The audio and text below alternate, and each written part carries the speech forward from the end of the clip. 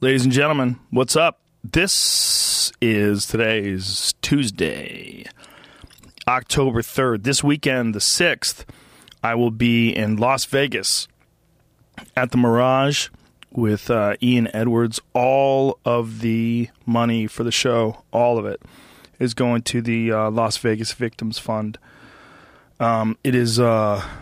It's a GoFundMe fund that's set up for all the victims of the shooting this past weekend. That's this Friday, October 6th. JoeRogan.net/tour. A lot of other dates coming up. I'm going to be in Los Angeles for New Year's. I'm going to be I'm fucking everywhere, man. Go check it out. Check it out.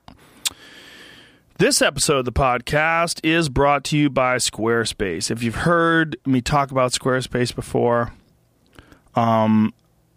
you're not going to be shocked by what I say, because I think it's an amazing service. What it is it's an ability, it gives you the ability, rather. It's a service that gives you the ability to make your own website. Not just make your own website, but make a fucking killer website yourself. It used to be such a pain in the ass, and now it's so easy. It's amazing what technology has done for us, ladies and gentlemen, but Squarespace has got it nailed. It's a beautiful service. You get a free online store with every website, and there's an easy-to-use drag-and-drop user interface that makes it simple even for dummies like me. All you have to do is, if you know how to move files around on a computer, you know how to drag and drop, you know how to, attach a photo to an email, shit like that, you can make a kick-ass website. You get a free domain name if you sign up for a year. It's beautiful. It's a beautiful fucking service. And any idea that you have, you can turn into a website. Simple and easy. They have award-winning templates. They have 24/7 customer support. And powerful e-commerce functionality. You can sell anything online. You have the ability to customize the look and feel, settings. And also, here's the thing. You don't have to fucking download anything. It's really simple. You don't have to upgrade ever. Simple. Nothing to patch ever. Free and secure hosting. Yes. Yes. Built-in search engine optimization. It's a fucking amazing way to make websites. And you can try it out for free. Head to squarespace.com for a free trial. And when you're ready to launch, use the offer code Joe to save 10% off your first purchase of a website or a domain. Ooh. We're also brought to you by Stamps.com. Stamps.com is a way for you to send shit through the mail without going anywhere. You don't have to... That line at the post office. You know the line. Ooh, it's gross. It's a soul-sucking line. You stand in that line, you wait. The person behind the counter doesn't give a fuck. No one wants to be there. But you could avoid all that. You can avoid all that, and you can buy and print official U.S. postage with a regular computer and a regular printer 24/7, all day long. You don't have to do it on their time. You do it whenever you can. It's a super, super simple to use system.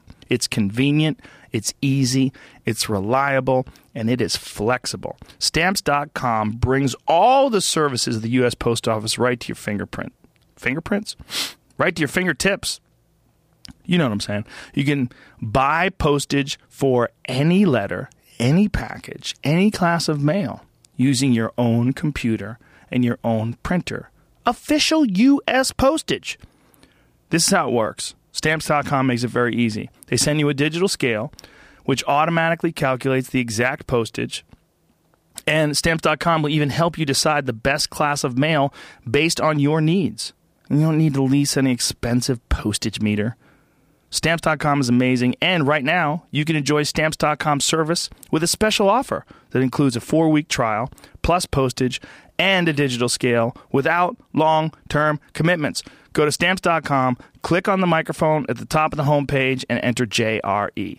That's Stamps.com, enter JRE. Stamps.com. Never go to the post office again. Again. I like saying again instead of again. Again. Sounds sophisticated. Last one. We're brought to you every episode by Onnit.com. Onnit is a total human optimization company. And if you've heard me rant and rave about the products that we have, I use them every day. Particularly important for me is Alpha Brain. Alpha Brain is a cognitive enhancing supplement. It is essentially nutrients that are the building blocks for human neurotransmitters. All of it's safe. All of it's easy. None of it is hard on your system or give you a headache or a hangover or anything like that. And all of it's proven by double-blind, placebo-controlled studies from the Boston Center for Memory. And those studies have shown increase in verbal memory, increase in reaction speed, increase in your alpha flow state. How ironic, alpha flow, alpha brain. Get it? But for real, you can check out these clinical trials. You can check out the results online at Onnit.com. And it is something that I use for everything. I use it every time I do a UFC, which is very important because I have to recall things. I have to recall times where things happened or moves or, we've all been in that situation where your memory is just not at its best. And it's very frustrating to try to God damn it, what is that? I do it all the time. This helps that. It helps that in a big way, and it helps. It's been proven by double-blind, placebo-controlled studies. We also offer a 100% money-back guarantee. We don't want your money if you don't think it works. Try it. You don't have to return the product. Just say it sucks, and you get your money back.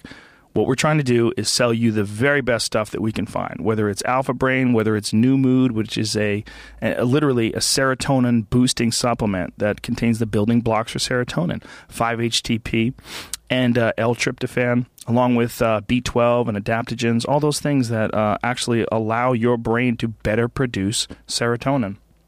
Again, 100% money-back guarantee. Besides that, we have a ton of great fitness equipment. We have kettlebells and battle ropes, steel clubs, steel maces, and all sorts of things that enhance functional strength that you would use in athletics, things that make your whole body move as one unit. If you've heard me talk about it before, I'm a huge fan of kettlebells. I think it's probably, if I had to pick one piece of exercise equipment to use for the rest of my life, 100% it would be kettlebells because I can do so much with them. Give me a set of different weighted kettlebells, heavy to light, and I can get everything done, whether it's back exercises, shoulders, legs. I can do squats with them and windmills, and I just feel like it's one of the very best exercises for making your whole body work as a unit and balancing things and moving things, and it just really directly applies to athletics, especially martial arts. We also have the Onnit Academy. It's a huge part of the site. Go there and click on the Academy link in the upper right-hand corner of the site, and you're taken to a section of the site that has hundreds of articles on diet, on nutrition, Q&As with influential and interesting people, motivational articles. It's just a bunch of great shit. We also have a real Onnit Academy, a gym, state-of-the-art facility in Austin, Texas, that also has 10th Planet Jiu-Jitsu and Bang Muay Thai. So go to Onnit.com. Use the code word Rogan, and you will save 10% off any and all supplements. Okay? All right. My guest today is my good friend Alonzo Bodden. He's a hilarious stand-up comedian. He won Last Comic Standing, and I've known Alonzo for, 20 years, I think. Somewhere in the neighborhood of 20 years. He's a great guy. I just love him. Always love talking to him, and today was no exception. So please give it up for Alonzo Bodden. Joe Rogan Podcast, check it out. The Joe Rogan Experience. Train by day, Joe Rogan Podcast by night, all day. Boom, ladies and gentlemen. And we're live, Alonzo Bodden. How are you, man? What is up, Joe? I'm great, man. Somber times. Good. These are the weirdest fucking times ever. R.I.P. to Tom Petty. I guess we have to say that, too. Yeah. And then, obviously... It's a ridiculous time, and like everyone's been saying, again, you know what I mean? It's like here we go again, another mass shooting, and I think the most disturbing graphic to me was the scorecard. Like they showed, like this guy got 58, and then the guy in Orlando got 40 something, and so because it's like. Okay, you just encouraged the next psycho right. to try to set the record. You know what I mean? Like it shouldn't be. There has to be another way to say it without giving publicity to he killed more than anybody else. Yeah. You know. Well, for everybody who's listening in the future, this is taking place. We're recording this on Tuesday. The massacre happened in Las Vegas on Sunday, so it's just a couple days ago. And we were just going over all the details of it. I'm reading it online here. He killed 59 people, injured 527, which is just fucking completely insane. I mean, 527 people shot. Is that right? Or is that does that count people trampled? I think it includes people trampled and injured otherwise. But there were a hell of a lot of people shot. I mean, he opened up with automatic weapons into a crowd of thousands of people to where probably, did any bullet hit the ground? Like there were so many people at this thing that every bullet probably hit somebody. Yeah, probably. Or more than one person, depending. I don't know the power of the ballistics of the weapon, but it definitely bullets could have went through one guy into the next 100%, person, and so on. I'm sure they did. 100%. This guy, first of all, there's everybody's. This becomes a big gun control argument, which it should be, right? But one thing that we got to really take into consideration is he had illegal guns. These guns were illegal, I think, for 25 years. So this isn't. I don't know how much of this could have been helped by making it more illegal. Yeah, that's always a debate. The first problem is what was going on yesterday when they say this is not the time to talk about guns. Of course it is. And of course, it's the exact time to talk about guns. And I'm not a gun guy in the sense that I'm not a gun owner, but I get it with guys who are into guns. I always compare it to my love of cars and bikes or, anything mechanical or whatever. I understand it. But most of the people I talk to who love guns don't have a problem with registration, certainly don't have a problem with education. Right. And what I call common sense gun ownership. And there are some guns that I get it, you want. There are some guns that, and again, I'm not speaking with any expertise, but from the layman's point of view, it's why do you need this semi-automatic military-style weapon don't tell me you have it for hunting or anything else. If there's a reason you want to collect it, just like if there's a reason you want to own a race car, right? And somebody says, why do you need a car that does 200 miles an hour? Well, you may have a reason you want that race car, but you don't use it on the street. You can't take it, onto the streets. And I think that should be that there should be some kind of rule with that kind of weapon. But here's the thing: it doesn't matter if there's a rule. There were plenty of rules. Yeah, this guy violated all the rules. This guy did. But I'm just talking about the general attitude towards sales. Just the idea that you can walk into a store and buy these weapons. It should somehow be more difficult to, and again, this is my opinion, right? But I think it should be more difficult to buy a weapon of that type. Yeah, well, these are all illegal weapons. This guy shot he converted people with them to fully automatic, and fully automatic's illegal everywhere, right? Here's what's fucked up about this guy. This guy didn't have a criminal record. He had no army training, no religious or political affiliations. No one has any idea what his motives were. He was wealthy. He's a big-time high roller, which is how he got this giant suite in Vegas. I mean, it is fucking bizarre. Did you see his brother get interviewed? Yeah, and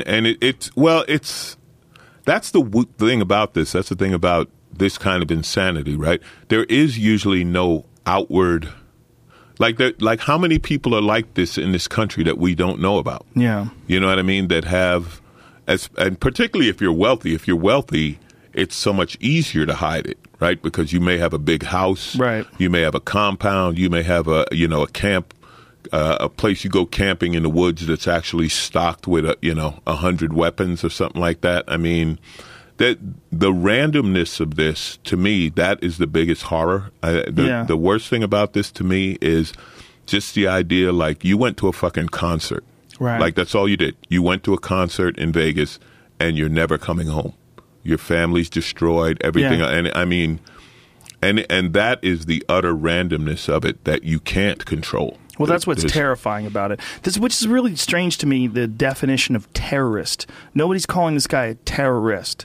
Like, what do you have to be like political or religious to be a terrorist? Like, how the fuck? How is this guy not a terrorist? Yeah, this is definitely terror. This is definitely terror because you know why it's terror? Because now, are you going to go to a big event in Vegas? Are you going to go to a big outdoor Vegas does these music festivals that's in front of these towers, right? And where someone could do something like this. And the pools. They have those giant EDM parties at the pools all summer that are literally surrounded by the tower of whatever hotel you're in. So so that's why it's terror, because now you have to be afraid to do that. Well, not only that, like this now they're going to have some sort of screening when you go into hotels, which, by the way, why the fuck didn't they have them already? I've always thought this, like, the airports are so stringent. Like, you go through the airports, they check your dick. They literally will pat your dick if you hit a random. You know, bing, I'm sorry, sir, we got to check your dick. You're random. And they literally put the back of their hand, which was really odd to me, that it's okay to touch your dick with the back of your hand. It's like the less sensitive. They get to smooth your dick down. They get to smooth it down. Yeah. But it's so weird. Like, it's okay, sir, I'm just using the back of my hand to touch your dick. Like, they might have had him grabbing, and some guy was just like, I'm not grabbing a hard dick. Yeah. Like, there's, I doubt it was them. They got a union. The other guy, like, I'm not getting my dick hard by some guy who's looking for a weapon. It's just it's weird that they can do that. But if you go through the airport, right, like airports, we've decided are places where terror exists, right? So you have like I have TSA pre, me and too. I have I'm a global entry guy, and all of that, and I have clear. Yeah. So Clear's the best. Clear is the best where it works. Yeah. Where it works. Where they have it, rather. Yeah, where they have it. Yeah, you just put your fingers down. Bam. It's got a picture of you, go right through. It takes 2 seconds, right? Yeah. But that's just a place where we've decided you have terror, right? And now, are we going to decide that you have terror everywhere? No, I don't think so. I mean, for one thing, I'm not buying into the hotel argument. Like, there's a bigger issue here than the hotels. And the issue is the weapons and what can we do about the proliferation. Say it. Proliferation of weapons. Proliferation of weapons. Yes, sorry about that. It's early. You start a word and you go, I'm too deep into this word. I got too deep into a word. Now there's no backing out. All the damn weapons. No, but that's the issue. The thing about hotels, though, and this being the United States, the privacy issue is huge, right? Your hotel room is basically your home away from home. When do you what are the privacy rules of checking what you bring into a hotel, what's in your hotel room? Remember the stoplight cameras, right? Yes. And they got sued and people got in trouble because they got that picture taken and the wrong person was in their car, right? That chick wasn't his wife. Is that what it was? Yeah, or this guy wasn't his husband. One guy sued because the picture was taken, the woman wasn't his wife. They send the ticket to your house, right? Bam. He got into exactly. And he won the suit in the sense that there's a level of privacy that's expected in your car. Let me stop you there. Do you understand why it's illegal, though? Because it's a third party. It's not actually even the government. Right. They farmed it off. Right. You have some other company that's sending you a ticket and charging you money. Right. For that. And everybody was like, well, what do you guys you're hiring people to do this? Yeah, they're commissioning a place to write tickets. But what they had to do, they had to re-aim the cameras to only hit the license plate. But that's not true because I got one the other day. You got, and you showed you? Yeah, they sent me a picture of me smiling. Well, it's not supposed to. I got a little cocky, tried to go right on red, and it flashed me. But the point being, in your hotel room, like there's an expectation of privacy. Right. And where is that line drawn? The other big it's going to difference, have to be drawn in Vegas because people get freaky in Vegas. Yeah. Right? The other big difference, and I'll tell you a Vegas story about that is great, I heard, but the other big difference is when you're on an airplane, you're trapped in that airplane. When you're in a hotel, like, you can run. You know what I mean? You can run down the stairs. Can you really, though? You compared to being in an airplane. Yeah, but I don't think it's a valid comparison, honestly. I mean, it's like you're still in a box. You're still in this big building. You're in a confined space, but I think it's easier to escape. Now, the thing about Vegas, this guy told me, who was a security guy, he said the thing about the cameras is you see who's with who. And there was one particular guy they kept seeing. He kept bringing transgender hookers to his room, and like they knew who he was. He was like a famous guy, and they were like, Yeah, we could destroy this guy if we wanted. Wow. we got, because they got cameras everywhere in Vegas, right? Wow. They know who's coming upstairs to your room. They know what room they're going to. So he's getting like super obvious transgender ones, like like the giant ones. Football player dudes, size 18 feet. Guys built like you, with dresses on. So so I had to give up that hobby. No, I'm kidding. That's the only thing from this podcast that's going to go out viral. Yeah. We knew it. Well, here's another thing that is a giant issue that I haven't heard discussed at all. Mental health.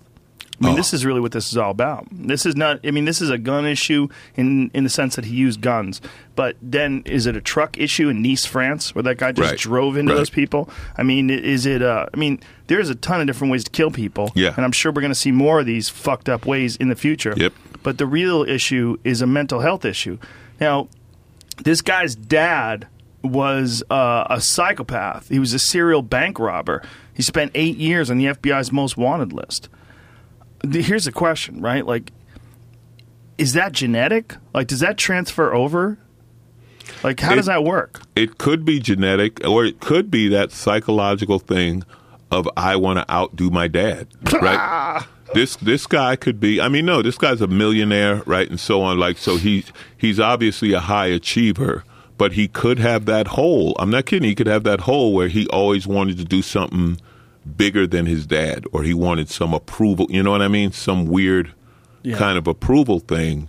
Yeah, I guess that's just speculation, right? I mean, you could speculate, a bunch. Our mental health issue, just the health issue in this country, that's a show unto itself, right? We don't take care of ourselves. We don't take care of people. We don't provide for the mental health problem. You look downtown in any city in America, wandering the streets, homeless. You got schizophrenics and all kind of people, and God forbid they got weapons. Who know? Like you talk about the other ways. I'm sure there are attacks that we just don't hear about. Where some guy goes nuts with a knife or a broken bottle happens or all the time. whatever else. I mean, that's one of the big things that happens in places that have stricter gun control. And the argument would be that, hey, that's safer for the people. It's easier to handle. There's, more things that you can do. Some guy with a machine gun gunning down all these people. But again, gun control is not really going to help this. This guy was using illegal guns. I mean, the issue at this point is that there's so many guns out there. Like, even if you made guns illegal, are we going to sweep? Are we going to go house to house? And if we do sweep and go house to house, man, people are going to resist that. Because for every one of these psychopaths that winds up shooting people and gunning someone down, there's going to be genuine, normal people that want a gun to protect their family. Maybe they live in a sketchy neighborhood, and then all of a sudden the government comes along and says, well, now it's illegal for you to possess that gun. Well, then who has guns? Well, people who are already criminals. See, I think the solution is in between, and I think this is another one where we get, this is a problem we have, and I can't even say when it started, when you have the two sides and it's either or. So it's either, no gun regulations or far too many gun regulations, and I think the solution's somewhere in between. In my opinion, it's always been like, why can't we treat them like cars? Like when you buy a car, you register the car, right? So the government knows, like Joe has this car, right? And then when you have to have insurance in case something goes wrong with the car and you hurt somebody, and then if you sell the car to me, you tell the government, hey, I just sold the car to Alonzo. I'm no longer liable for this car. Alonzo's liable for this car. Right. And I've always thought that would be the level of common sense gun registration. Well, here's another one that goes along with that. With guns, you don't really have to know how to use them. This is really one of the really fucked up things about guns. Unfortunately. If you drive a car, you have to take tests. You have to pass. You have to understand the registration, the rules rather. I mean, you have to go, and a guy has to sit next to you. You have to go through a driver's test. And I don't see why we can't do that with guns. You should absolutely. Where you have to go guns. to a range and show like the safety of using a gun and how to shoot it. Yeah. I don't see why we can't do that. And even if your family teaches you, right? They say, like, in a lot of places you grow up with guns, and as a kid your dad teaches you. Well, if your dad teaches you to drive, you still have to go to DMV and take the test. So it's like your dad, your mom, whoever, your uncle could teach you to shoot, but you still there should be some some level of testing to get an idea. Because we have, just a couple of weeks ago, where you had a 4-year-old in Florida who was looking in their grandmother's purse for candy and shot themselves. And it's like that, Grandma, there's a safety issue with the gun. Like, you don't tell the kid to go get some candy when you know you have a gun. I think there's a nutty number, like 21 people a year are killed in this country by armed toddlers. Yeah, I believe it. I believe it. Find out what the number is. I think it's 21 people are shot to death by babies. Yeah, and the other thing is, and you brought it up, like how, okay, if we didn't have guns, then they'd be killing, with knives or clubs or something. Like, just that idea that we have to have that discussion, like, well, what weapon are the mass killers going to use? That in itself is insane. Right. just the fact that we're like, yeah, we're going to have these mass killers. We got to have them working with different weapons. I don't know on the mental health. I'm not even going to pretend to have the expertise to talk about what it is, but it's an issue that we don't spend money on. It's an issue not covered by a lot of insurance. A lot of insurance doesn't cover any kind of mental health care. And here's the thing. Even if it does cover, I mean, a giant percentage of the people that commit these giant mass shootings are either on psychoactive medication or are having withdrawals from psychoactive medication. Right. So even if your insurance covers it, even if you're medicated by a doctor, there's a dissociative quality apparently with a lot of these antidepressants and antipsychotic medications that people take, that with the right combination of biology, circumstances, genetics, whatever it is, people just can snap and they don't have an issue. I mean, what are the numbers of people that are on that stuff? A giant number. Right. What are the numbers of people that actually wind up and go and do shootings? Much, much, much, much, much smaller number. But it's enough that if it happens once a year, like Orlando last year and then this year in Vegas, I mean, what the fuck? And again, we don't know why this guy did this. We have no idea if he was on anything. But what the fuck is it that we have to do to stop this stuff from happening? Well, I'm sure there are scientists who study it and all, but I can't imagine you can predict it. People are getting shot by toddlers on a weekly basis this year. Jesus Christ. 13 How many people? Toddlers killed themselves, 18 more injured themselves, 10 injured other people, 2 killed other people. That was from 2015. Toddlers have shot at least 23 people this year. Jesus fucking Christ. 2016, so only 5 months. Oh my God. Okay, so we cannot match that with an argument of toddler drivers having run over people. No. Well, irresponsible gun owners. That is, and again, that gets back to what you're saying, the education, like learn to own a gun safely. Yeah. To keep it somewhere where a toddler's not going to get to it. Well, everything dangerous safely, everything. And isn't it funny how, we do kid-proof a house? Mm-hmm. Like they have the plastic things that go into the electrical sockets and the poison and this and that. What about the gun? Throw it in the candy drawer. Put it under the pillow. Kid's never going to look there. Yeah, I mean, there's a lot of responsible gun owners. And I don't mean to laugh, but I mean, I'm laughing at the ridiculous of it. And that is true. And I think the vast majority of gun owners are responsible. It is another group that's painted with the broad brush, right? That the few gun nuts, crazy, they paint every NRA member as being one of them. Yeah. And that isn't true. Like I say, I know people who like guns and they're not that. Right. But the people who are not that have to accept the fact that there is a population that is that. You know what I mean? You can't say that they don't exist because they do exist. So a big part of this, I think, like any other issue, Joe, we got to start telling each other the truth. You know what I mean? About these issues. Like everyone has their side, right? Or their tribe or their team. And they refuse to believe any truth, any negative truth about their team or whatever. You know what I mean? Like to say, well, like we were saying, like gun owners. Okay, so there's responsible gun owners, and then there's a few I'll just use the term gun nuts. And the responsible gun owners have to accept the fact that there are some gun nuts, right? With the police, the vast majority of police are good. But the good police have to say, yeah, there are some bad cops too. Right. You know what I mean? Like within any tribe, we're comics. we know there are some bad comics. I don't know if you know it, Joe, but I'm going to put it out there. I heard of a few. But until we do that, we can never have a real discussion, right? Because everybody just suddenly circles the wagons around their herd and like, no, not me. Right. You know, it's like, no, we're not saying all of you are bad. Right. But let's admit within your group there is bad, so we can work on that. You know? I've seen some tweets from some NRA supporters the last day and a half that have just fucking stunned me. Where just shut the fuck up, man. Right. Just realize where the state of all this is right now, and shut the fuck up. And by the way, there's a video that's going around that somebody's put up about me talking about gun control. It is not a recent video. I don't know when it's from, but people are putting it up now about me destroying the gun control argument.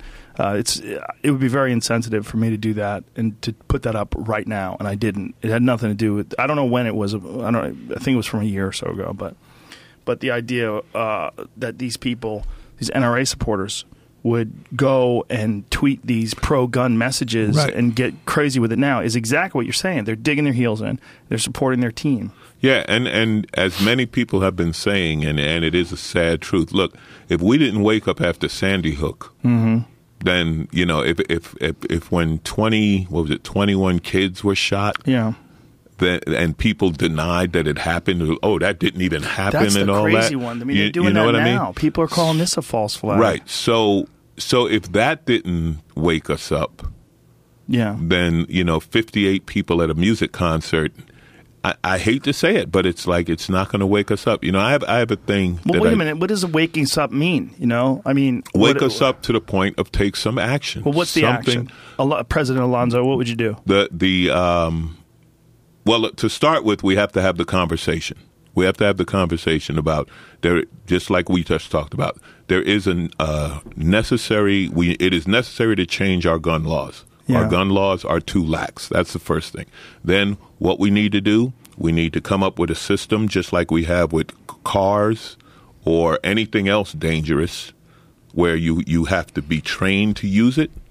You have to register whatever it is with the government, and you have to have liability insurance, and that information transfers. Like the big loophole is the gun shows, right? Where you go to the gun show and you could just sell a gun to another person. You can do that. Is that still the case? Yeah, in a lot of states, that's still the case. You can do that with a car, right? I can sell you my car through Craigslist, but I'm still going to go put in that liability thing. Otherwise, I'm liable for what you do with the car. Like I protect myself by reporting it, even though I sold it to you party to party. Yeah. So if I'm in charge, we're gonna add those things. We're gonna get a handle on these guns. We're gonna start tracking how many they are, where they are. We're gonna collect them. I think it was Australia and some other places that had those things where, look, Australia, if you own an illegal weapon, like a fully automatic weapon or whatever makes it illegal, you can turn it in. Maybe there's payment, or maybe it's just no questions asked. Just turn it in, and we'll destroy it. Well, what happened in Australia is they had a mass shooting, and then they put their foot down, and they said no more. Right, Australia just banned them altogether. Well, they didn't totally ban them. You could still use a rifle to hunt, but the way we have this sort of fast and loose, there's very few countries in the world that have this kind of fast and loose gun policy. I think. Yeah, we still have the Wild West mentality. Well, and we have a freedom mentality, which Bill O'Reilly had a post today where he's talking about that this is the cost of freedom. The cost of freedom, yeah. Like, you fucking crazy. No, it's not. No, it's not. Crazy old dickhead. And I'll give you an example, Joe. Like, I grew up in New York City. Like, guns have been illegal in New York City for a long time. Now, there are guns in New York City, but not as many as people think, because what happens is when you make it illegal, then the average person, they don't go out of their way to get a gun. They're like, no, I'm not going to have one. Yeah, a criminal is going to have guns. Yes, criminals are always going to have guns. But, the thing about the good guy shooting the bad guy, it doesn't happen that often. And my personal belief on this is because in that moment, it takes a lot to shoot somebody. It just happened the other day. Happened the other day. I'm not saying it doesn't happen. There was an active shooter somewhere that was taken out by a good guy gun owner. It can happen. You're right. It doesn't happen everywhere all the time, but it can happen. And a lot of people get their guns stolen or taken away because in that moment they can't use it. Sure. And the criminal, he ain't got nothing to lose. He's already a criminal.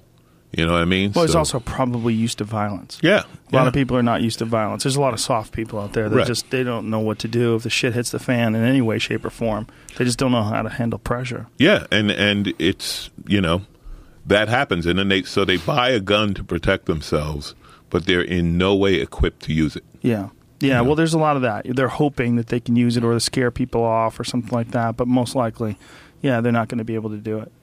But, then there's people that say, well, that's them. I want the option because I will be able to figure it out, because I'm not a pussy or I'm not a dummy. Then there's a legal way to get one. Then, you do what it takes to, and you register it. And again, most gun owners that I know, and I may be wrong because it's not like I'm deep in the gun culture, so I'm not speaking with that expertise. I'm just talking about of the people I know who have guns, who are into guns and shooting. I only have one friend who's like, doesn't want to register his guns or anything like that. Most of them I know they're fine with having their gun registered. What is the one friend's argument? I couldn't even tell you. I honestly couldn't tell you. I love him. He's just crazy. But when it comes to guns, he's got some of that paranoia. He's got some of that, the government's out to get me. The government. Paranoia. And then, his thing with, we were talking about, and I know it's the wrong term, but it's the common term, assault type weapons, right? And he said, well, what if there's a home invasion? That's what they use. And I was like, ain't nobody invading your broke ass home. You ain't, unless they want to get your guns. You know what I mean? You're an average American with a 2-bedroom in the suburbs. Ain't nobody invading your shit. Right. You ain't got a safe. If you were selling crack, you might want to worry. You might have some cash around the house. Even if you were a good marijuana distributor, there'd be a bunch of cash you're not allowed to put in the bank. But you, ain't nobody invading your house. Yeah, everybody wants to be John Wick. Yeah. Fucking take out a whole crew of people breaking into your house, flipping people over staircases and John shit. Wick's badass. I love John Wick. I ain't gonna lie. Those fucking movies. I ain't gonna lie. I love John Wick. My all-time favorite. And nobody's shoot 'em sitting up. around talking about John Wick. When you meet John Wick, your shit is over. That's Keanu Reeves' best role. Oh man, Fuck the Matrix. That scene when the gangster calls John Leguizamo and is like, "Did you hit my son?" Yeah. Why? He stole John Wick's car and killed his dog. Thank you. Yeah, that's a great movie. Both of them are great. I enjoyed the second one too. They're just silly, preposterous, unrealistic, but awesome. Right. I mean, if you like that sort of John Woo type violence, just off the charts, ridiculous gun violence, but it's cartoonish and comic book like. Right. It's not real, and Keanu plays it. He's so good at it. Like he plays it perfectly. But just like any other movie, the bad guys can't shoot. Right. Right? So there's 25 guys shooting at him. Right. One of them might wing him. Right, wing him. Graze his shoulder. They always get shot in the shoulder a little bit. Yeah, I don't know what the argument is for not registering guns that makes sense. Because, unless you just want a world where everybody's just packing. There's a few states where you have concealed and even open carry that you're just allowed. You're just allowed to have a gun on your hip and just walk everywhere. Or they have the test, but it's like it used to be here with traffic school, where you just pay the guy and he gives you the certificate that you went. Or they do these tests for carrying concealed, but it's like you can do it online.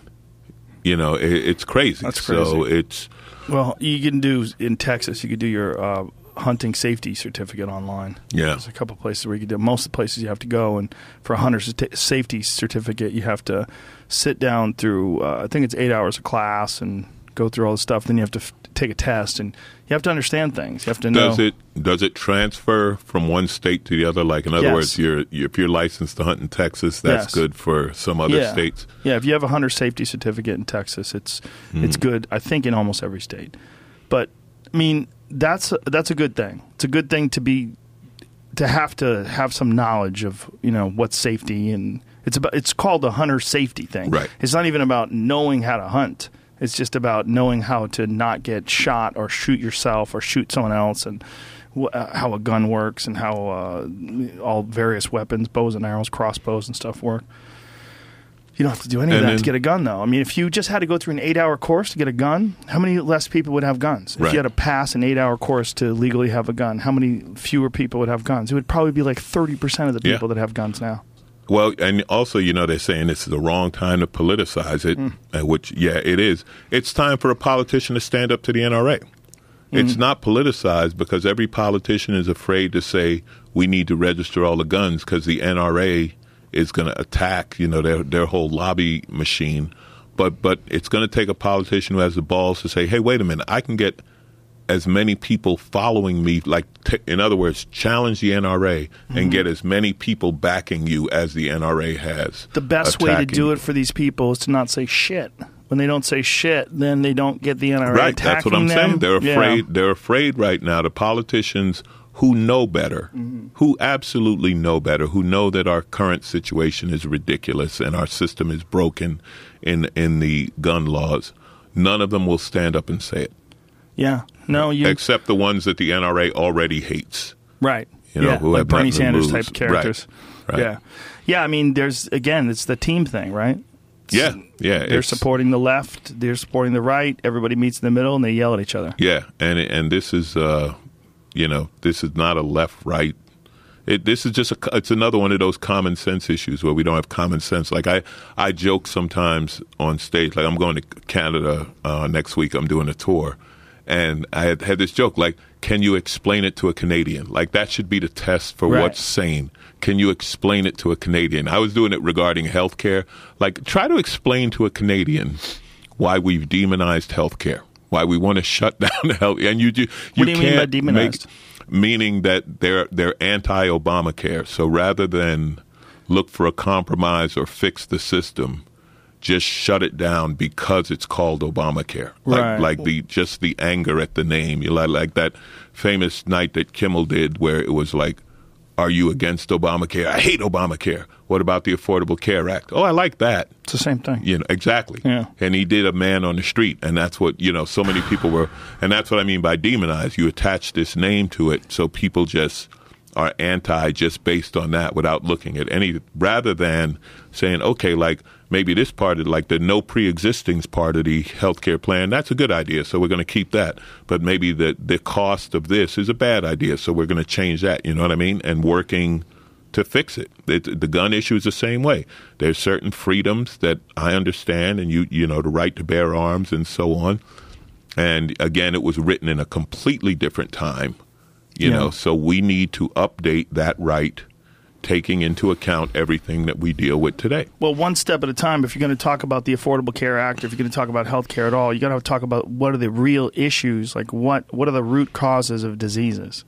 And a big part of the root causes of diseases are how people eat in this country. Oh, yeah. I mean, and if people eat poorly and they consume a lot of refined carbohydrates and a lot of processed sugars, and their diet is filled with bullshit, and they're drinking every day and they're smoking cigarettes, like, man, if you want to make those choices with your life, you are going to get diseases. It's almost inexorable. Right. And then you start battling the corporations and, big food and stuff like that because why is it so much cheaper to eat poorly?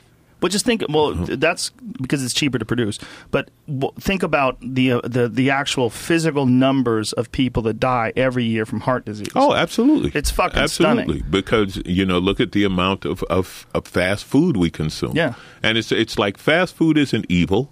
There's times when you're on the run and you want to grab a burger, you want to grab fries, or it's just good. Your whole diet. That's okay, but it can't be the only thing you eat. All the time. Well, you saw Super Size Me, right? Yeah. Yeah. I mean, it ain't good.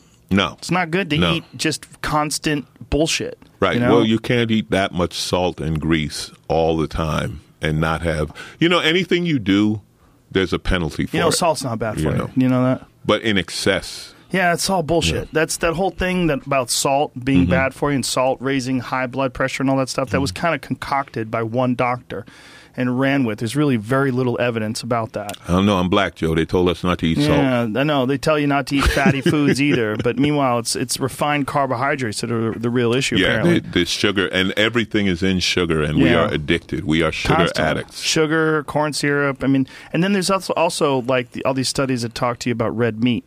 But when you look at the studies about red meat and you look at the criticisms of studies, like people that eat red meat get more cancer. Well, the real criticism of those studies is what are you eating with the red meat? Right. Because are you eating like lean, like grass-fed bison with like asparagus and broccoli?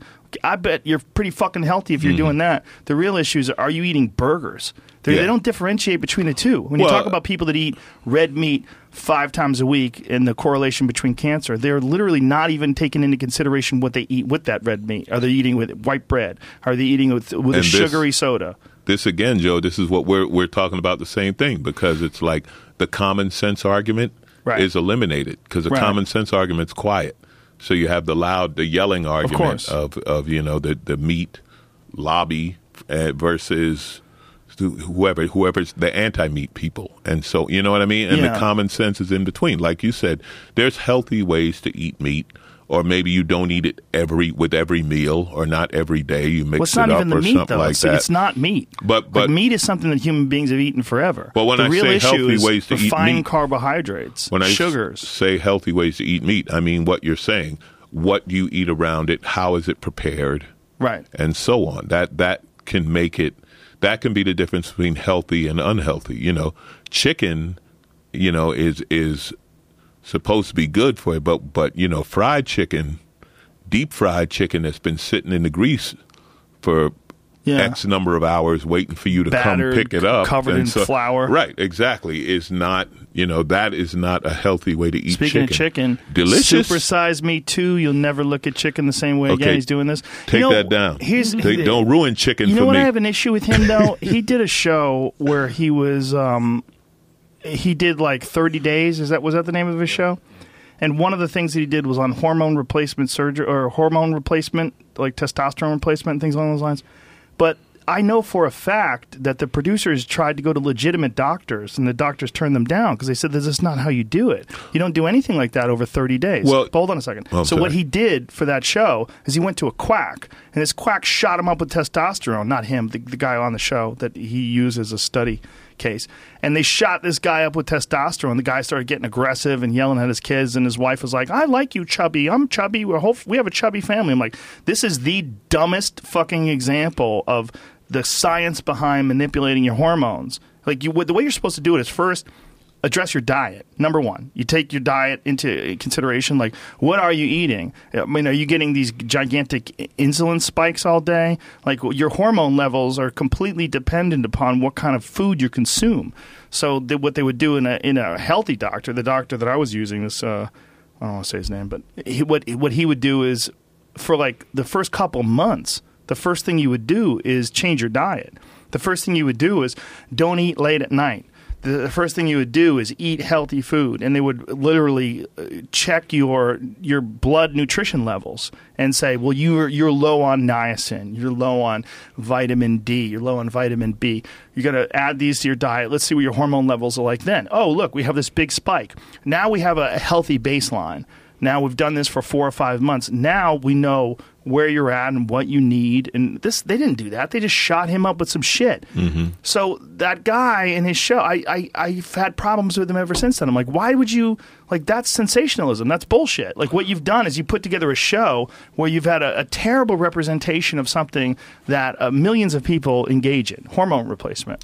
Well, even in Supersize Me, even if you ate at McDonald's, you wouldn't eat as much as he did. Right. You wouldn't supersize every meal and, have Well, that was the deal, though. He said if they offered him supersize, he was going to say yes. But they always do. Yeah. They always offer to upsize you. Yeah. But then I've heard people also say they've done the same thing.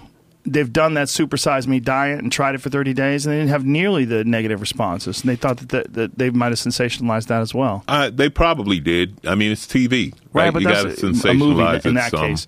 And and it's also, you talk about hormones and things like that.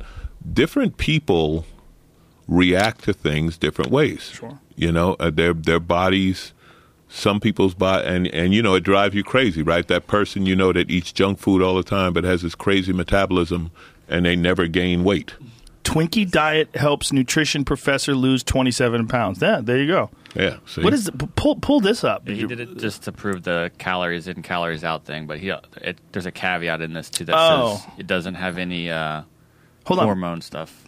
Go down. Let me see it from the top.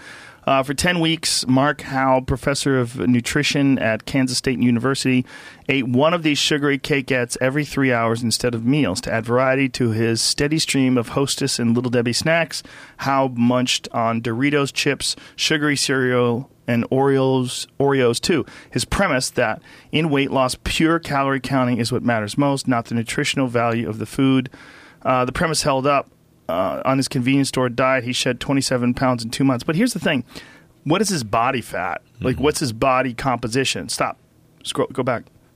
See, like, he shed 27 pounds in 2 months. That doesn't mean anything. Right. Like, if you lost all of your muscle and gained fat and you lost... I mean, you got to understand, like, if you're not taking in any protein, your body's not going to be able to maintain muscle mass. Now, if your body's not going to maintain muscle mass, you're going to have less. See, his body fat mass index went from 28.8, considered overweight, to 24.9, which is normal. He now weighs 174 pounds.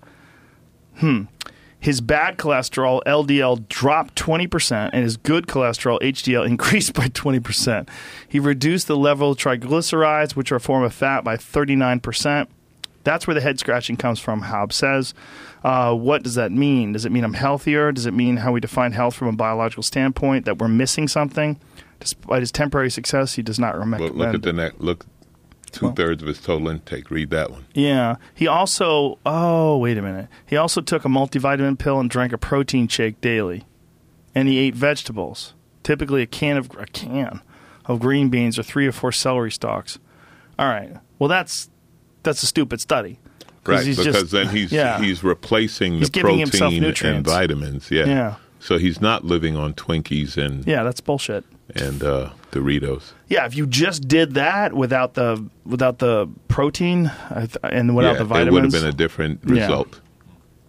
But people love... I mean, that's why we're reading it, right? We're reading it because he got a sensational result. And the way it was written... The sensational part was the first part of the article. Of course. And you had to go way down before you got to the part about eating vegetables and drinking a protein shake. Yeah. Don't eat Little Debbie's cakes all day, folks. Don't do that. You'll get fucked up. If you've learned anything today, you cannot live on Twinkies. But every now and then, have a fucking Twinkie. You know, I believe everything in moderation, including moderation. That's what I believe. I think that's an Oscar Wilde quote. Yeah. I think it's a great quote because I think that's good. I mean... Even just have some bullshit every now and then. Have a fucking Big Mac. You know, that people have the cheat day or whatever. And you got to, it's because you're human. Yeah. You're human and you're going to have it. And some of it's delicious. It's fun. It's fun to eat a waffle smothered in maple syrup. It's fun. Yeah. It's fun every now and then to go to fucking Waffle House. You ever go to Waffle Houses on the road? Of course. I've worked the South. What are you kidding? Great. Waffle House. Have you ever been to Waffle House when they're on both sides of the freeway? So no matter which ramp you come off, you don't have to turn. Isn't that funny that the South has Waffle Houses? It's like the West has In-N-Out, the South has Waffle House. You know, they put in an In-N-Out in Dallas, and they had lines around the block for days. For days. People had never seen a fucking cheeseburger before. And you know who was mad? Who? Whataburger. Oh, yeah. Because that's Texas's burger chain. Well, and step your fucking game up. In-N-Out came in, and they were like, wait a minute. Everyone's lining up for that California liberal burger. Yeah, well, if you're the unknown comic and you're playing at a club and Chris Rock is at the fucking arena next door, you can't get pissed off. Someone's got a better product than you. Let me speak from experience to that, Joe. Let me speak from experience. I was booked at what's it called? The Club 29 or whatever, that casino just past Palm Springs. I don't know if you've ever worked out there. No. But anyway, it's one of those big Indian casinos, and I had never worked this place before. So I'm booked to work the comedy club inside.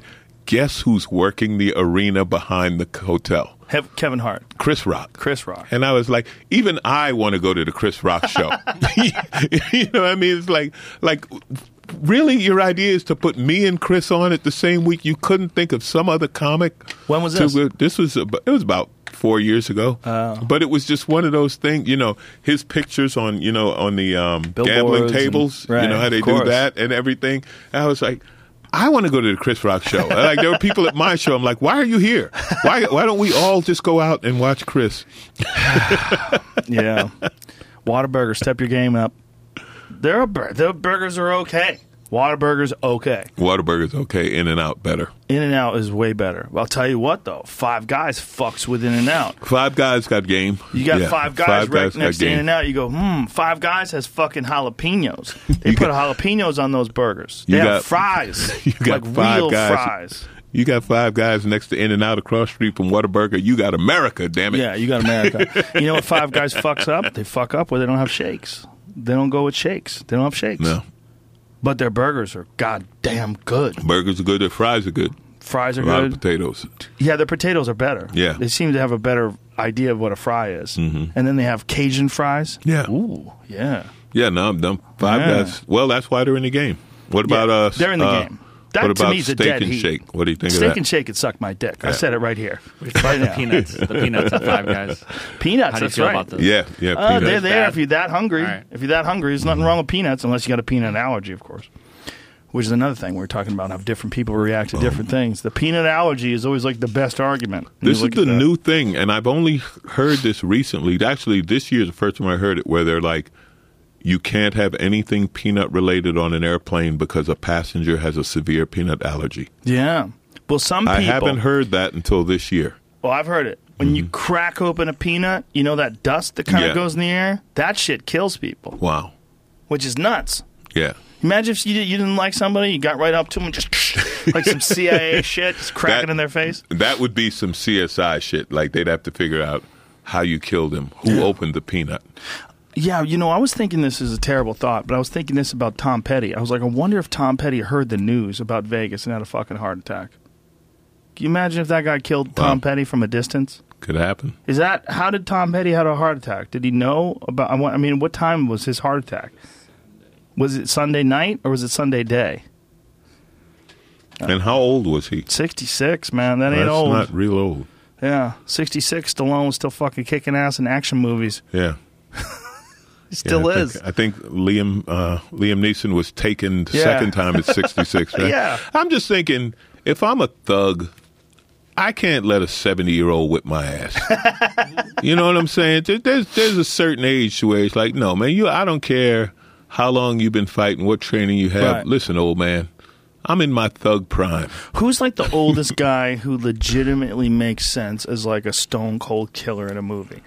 Was it Bronson? Well, Charles Bronson in Death Wish, he was already like fat Charles Bronson. Yeah. He got like the chubby face and he couldn't take his suit off. Whereas like you go back to like the Hard Times Bronson, who was like 50. Right. He was in his 50s. Shredded. I'm trying to think, is anyone in their 60s legitimate to whip your ass, like physically, not shoot you, but George Foreman will fuck you up. Yeah, well, he's a puncher. Yeah, right? George Foreman's probably 60 years old, and I bet he'll fuck Foreman people up. ain't, He's going to fight Steven Seagal. What? Did he call it Steven Seagal? Did you see that? Who? George Foreman? What? Yeah. Get the fuck out of here. Oh, after Seagal's craziness? What was Seagal talking crazy about? You can do anything you want, 10 rounds, something like that. Mm-hmm. Hold on. That is so ridiculously stupid of Steven Seagal, because all he'd have to do is pour water on his head, and that black shit would just run down into his eyes, and he wouldn't be able to see. What does it say? George Foreman just challenged Steven Seagal to a no-holds-barred fight. Boy, that would be a goddamn disaster. 68-year-old boxing legend used Twitter to challenge 65-year-old action movie star I'm betting on to a Foreman. 10-round fight. I'd bet a 68-year-old Foreman. I'd bet every fucking a penny. 68-year-old Foreman versus 65-year-old Seagal? Yeah, I'd bet on Foreman. Challenge you one-on-one. I use boxing. You can use whatever. 10 rounds in Vegas.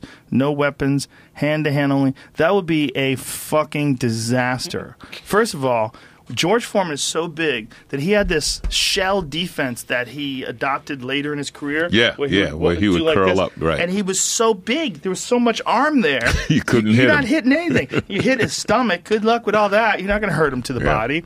And then he's got these hands that are literally like canned hams. Yep. And he just thump. He would just jab people into a coma. Did you see that guy? I think he's playing for the Milwaukee Bucks. His hands surround the basketball. Did you see that? He literally it's like a softball in his hands. There's people that are getting bigger and bigger and bigger and bigger. I mean, go back to like Jack Johnson, who was a giant when he won the heavyweight championship. He's only 6'2". Right. He was not even a big guy. You know. My big hand moment. Earlier this year, I did a show, and whoa! Look at that guy's hands. Yeah, show him around the basketball if you have that picture. That looks cartoonish. That doesn't even look real. Good. That guy must have a dick like a palm tree. I'm telling you. Jesus Christ! Holy shit! It's 2 feet from his middle finger to the base of his hand. That's insane. Is that inches? Yes. Yeah. Yes. Or centimeters? Look, centimeters. Maybe. Was it? I met Jerry Rice. And my hand, they're fucking with us with the centimeters. My Goddamn hand communists. is the same size as Jerry Rice's. So yeah, that makes sense. So I got that going. Whoa, for me. look at that. There it is. Look at that. Well, how old is he then? He's in high school. Then it looks like. Jesus Christ! Jeez. Wow. He's a big freak. They call him the Greek freak. Yeah, the Greek freak. He's amazing. Is he Greek? Yeah, Giannis I can't say Antetokounmpo. Whoa, that's a name. Yeah. Oh, and he's a hell of a ball player. Look at that name. Yeah. That's why they call him the Greek freak. How do you say that? Antetokounmpo.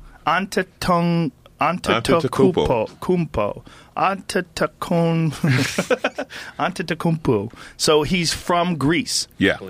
Yeah. Interesting.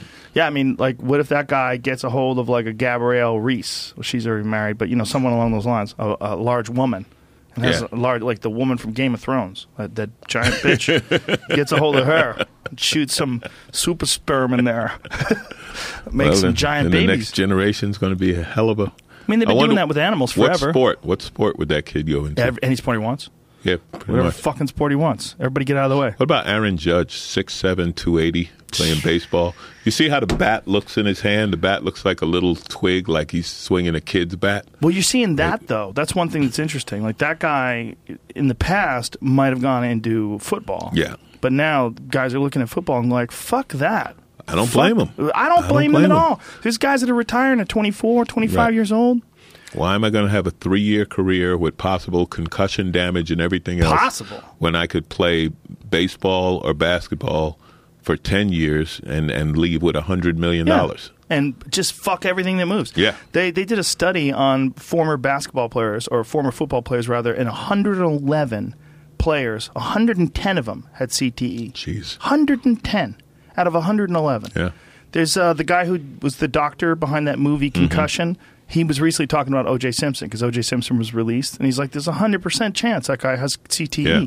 And they've even said that O.J., if the trial was today, his doctor said that he would introduce CTE as a defense. As a defense, yeah. Which is crazy because then you have to say he's guilty. Because the defense is always, I didn't do it. Until he wrote a book, How I Did It. Yeah, If I Did It. That was the book. Yeah, I know. But and if is in tiny little red marks. And I did it.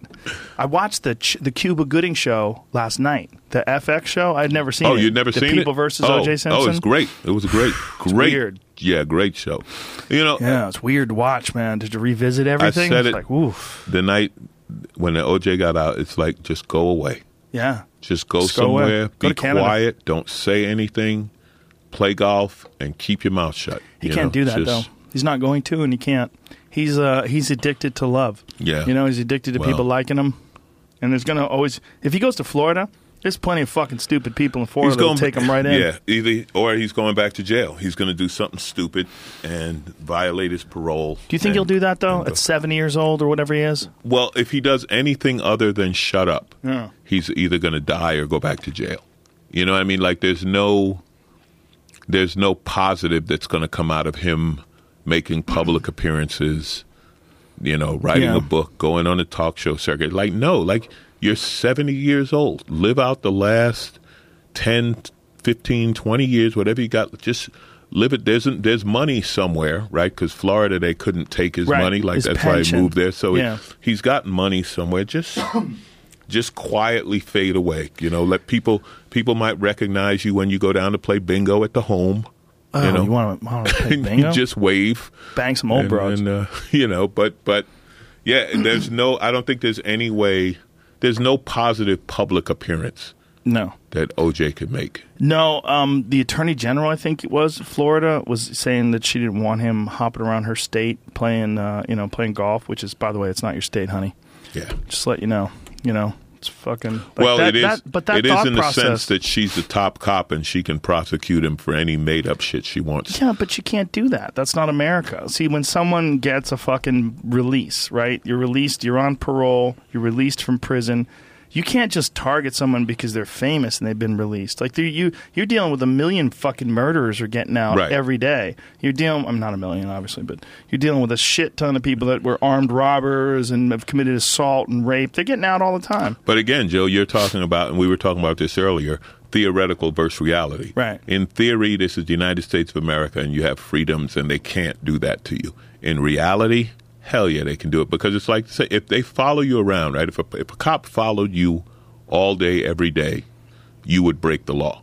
You think so? You don't know how. It might be jaywalking. I'd hire a driver. It might be speeding. It might be whatever. You know what I mean? But you would do something that would violate some statute that you didn't know about. You would. You might be, well. Maybe you. You know, I got that whole driving while black thing going for me. Well, you're also a crazy motorcycle rider. That's true. I got that. I need to ask you this because we brought this up the last time. Who was it on the podcast? We were talking about a bike that you had? It was with Bert. I couldn't remember the bike that you had, but you had some crazy big, giant, wide Japanese super bike that was like a cruiser. It's Triumph. It's called the Triumph Rocket 3. Is that a Triumph? Yeah. That's the one I'm talking about? It's a 2.3 liter motorcycle.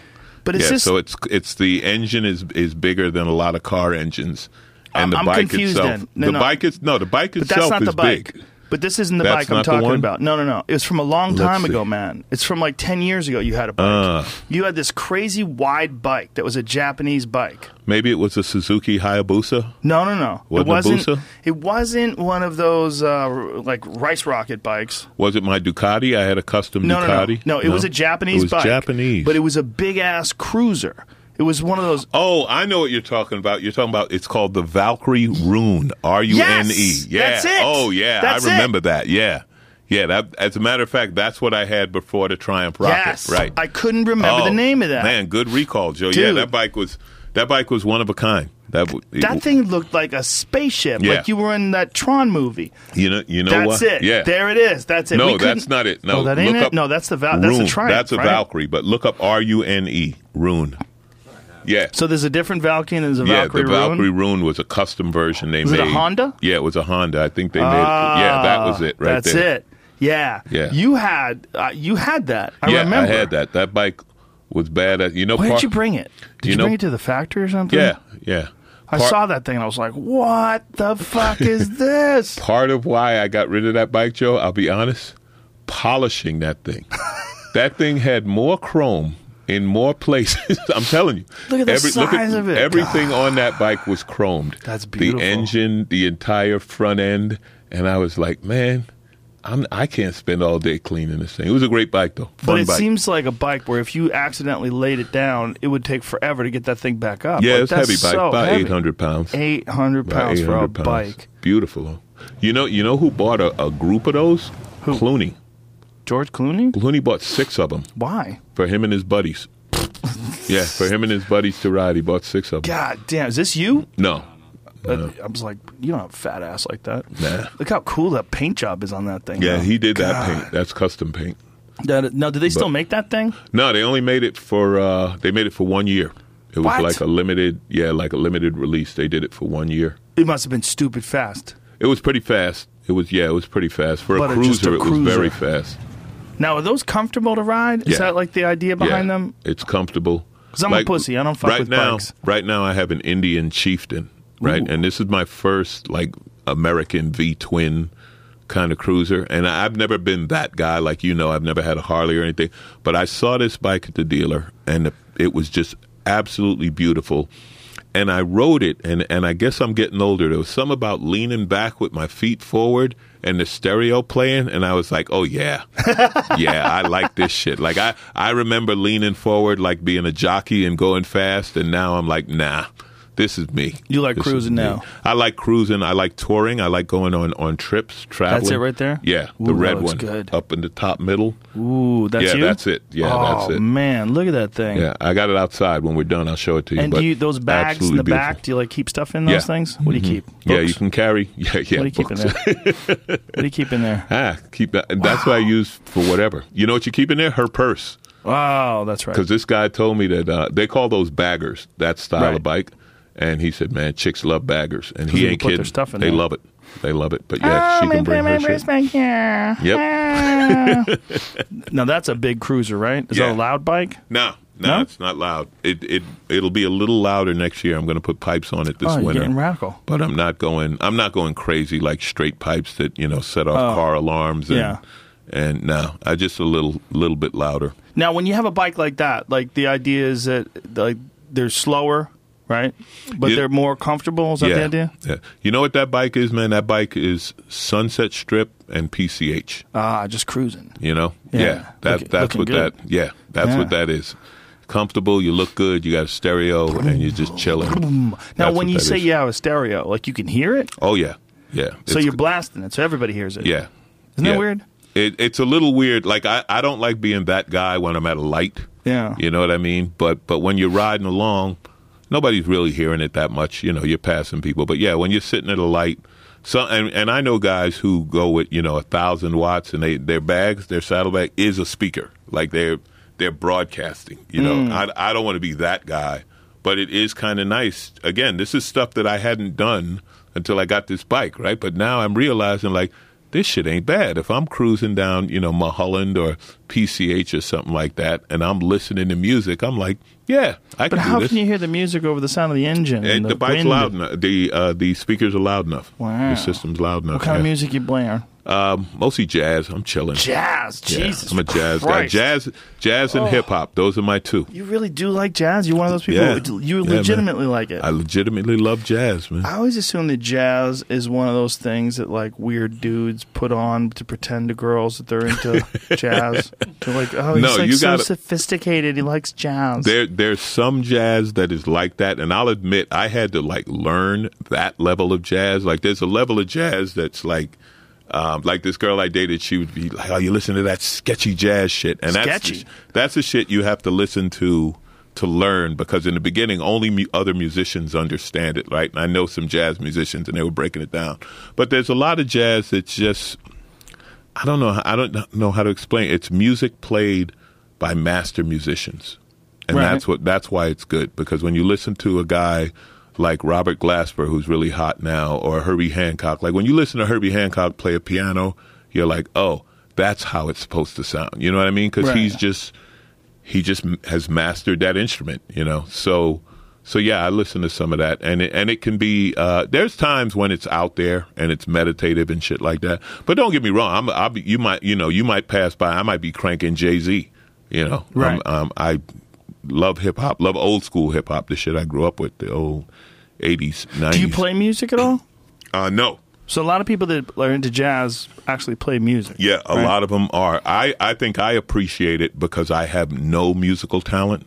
So masters of it fascinate me. And in the last 10 years, I've been doing like these jazz cruises, hosting jazz festivals and this and that. And I found it's really true. Well, you know this because you know musicians too. That thing about every musician wants to be a comic and every comic wants to be a musician. I definitely have this mutual admiration thing with jazz artists. Like, man, I wish I could play that. And they're like, man, I wish I was funny.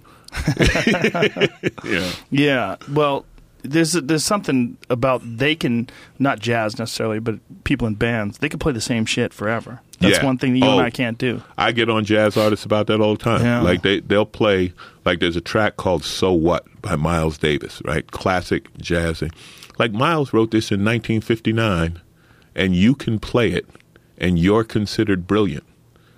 How does that shit work? How does that work? At no point can I do Eddie Murphy's Gunny Goo Hoo and suddenly be, that Alonzo's a brilliant comic. You hear that Gunny Goo Hoo routine? Imagine if you did some Woody Allen from 59. If you went to the same era. You got to do some 59. Yeah. 59 comedy, you'd get fucking rocks thrown at you.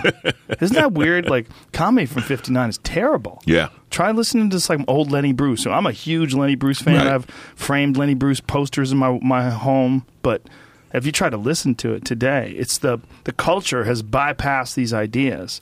Where it was revolutionary and groundbreaking at the time because the culture was so childish and infantile, and its ideas and understanding of like weird concepts or abstract concepts or things like censorship or racism or any of the things that Lenny Bruce covered. Then when he was covering them back then, they were groundbreaking. But now, like, a lot of the stuff he's saying is just duh. But I think a lot of those comics, because years ago we were having this debate. This is before rape. Okay, we were having this debate about Cosby. You got to put that qualifier in now. Right. Yeah, you always have to. And it was, if he started today, would he make it?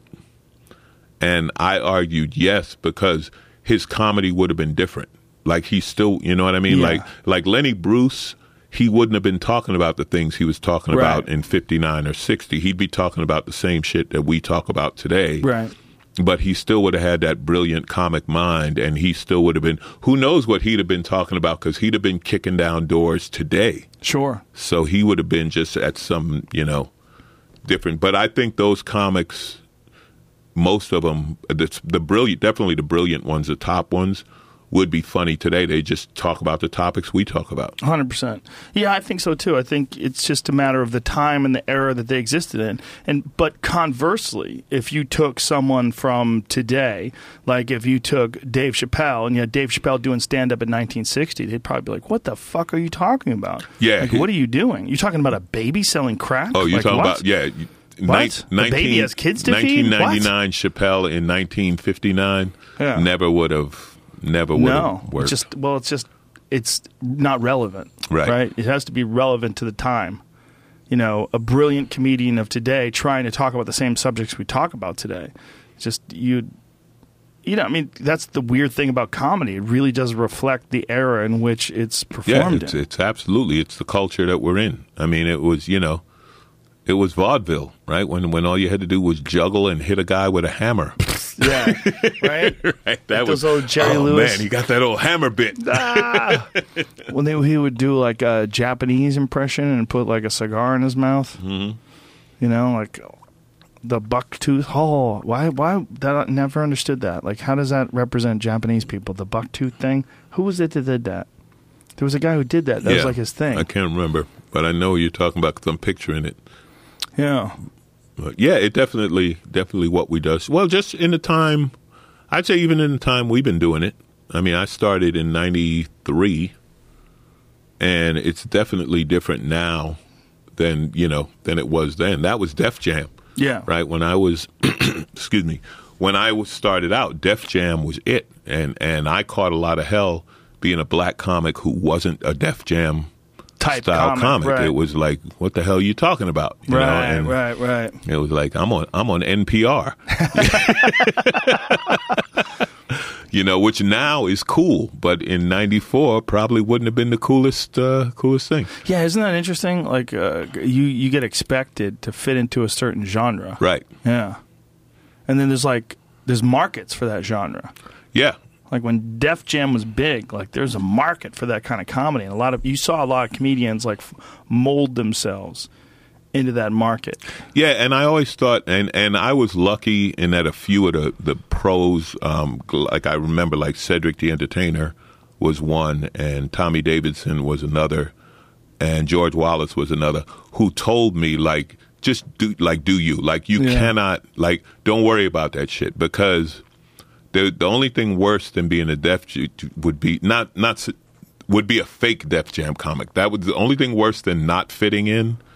Would be a fake Def Jam. Like for me to suddenly pretend, like I grew up in Queens, I grew up in St. Albans, Queens, working class black neighborhood. My parents both had jobs, but we had a house with a yard and a 2-car garage and the whole bit, right? Not rich, not poor, just working class. If I'd have tried to come at you like I grew up in the South Bronx, now I had friends from the South Bronx, I had friends from Bed-Stuy, but it would have been fake. and you'd have seen right through it. If you were from Bed-Stuy, you'd have seen through my ass in a minute. Right. You know, I might have fooled you if you were from, you know, I don't know, Colorado or some shit. But Tommy Davidson. What happened to Tommy Davidson? Where's he at? Tommy's still out there. Tommy's still in clubs and doing his thing. On rare occasions, once in a while, but I'll always have love for Tommy. Tommy helped me when I was new. Tommy took me on the road with him for a summer, and I learned a lot, and he introduced me to clubs that I got into. You know, Tommy was a brilliant talent. The drug thing really hurt Tommy. He went through that phase, that era, and I think what hurt him with that was that he developed a reputation for unreliability, where you know, people like, is he going to show up? And it was the worst thing to hear. But talent-wise, he was just amazing. Like, I would watch Tommy work some nights. When Tommy did a story, and I don't know how much you've ever seen him on stage. I've seen him a bunch at the store.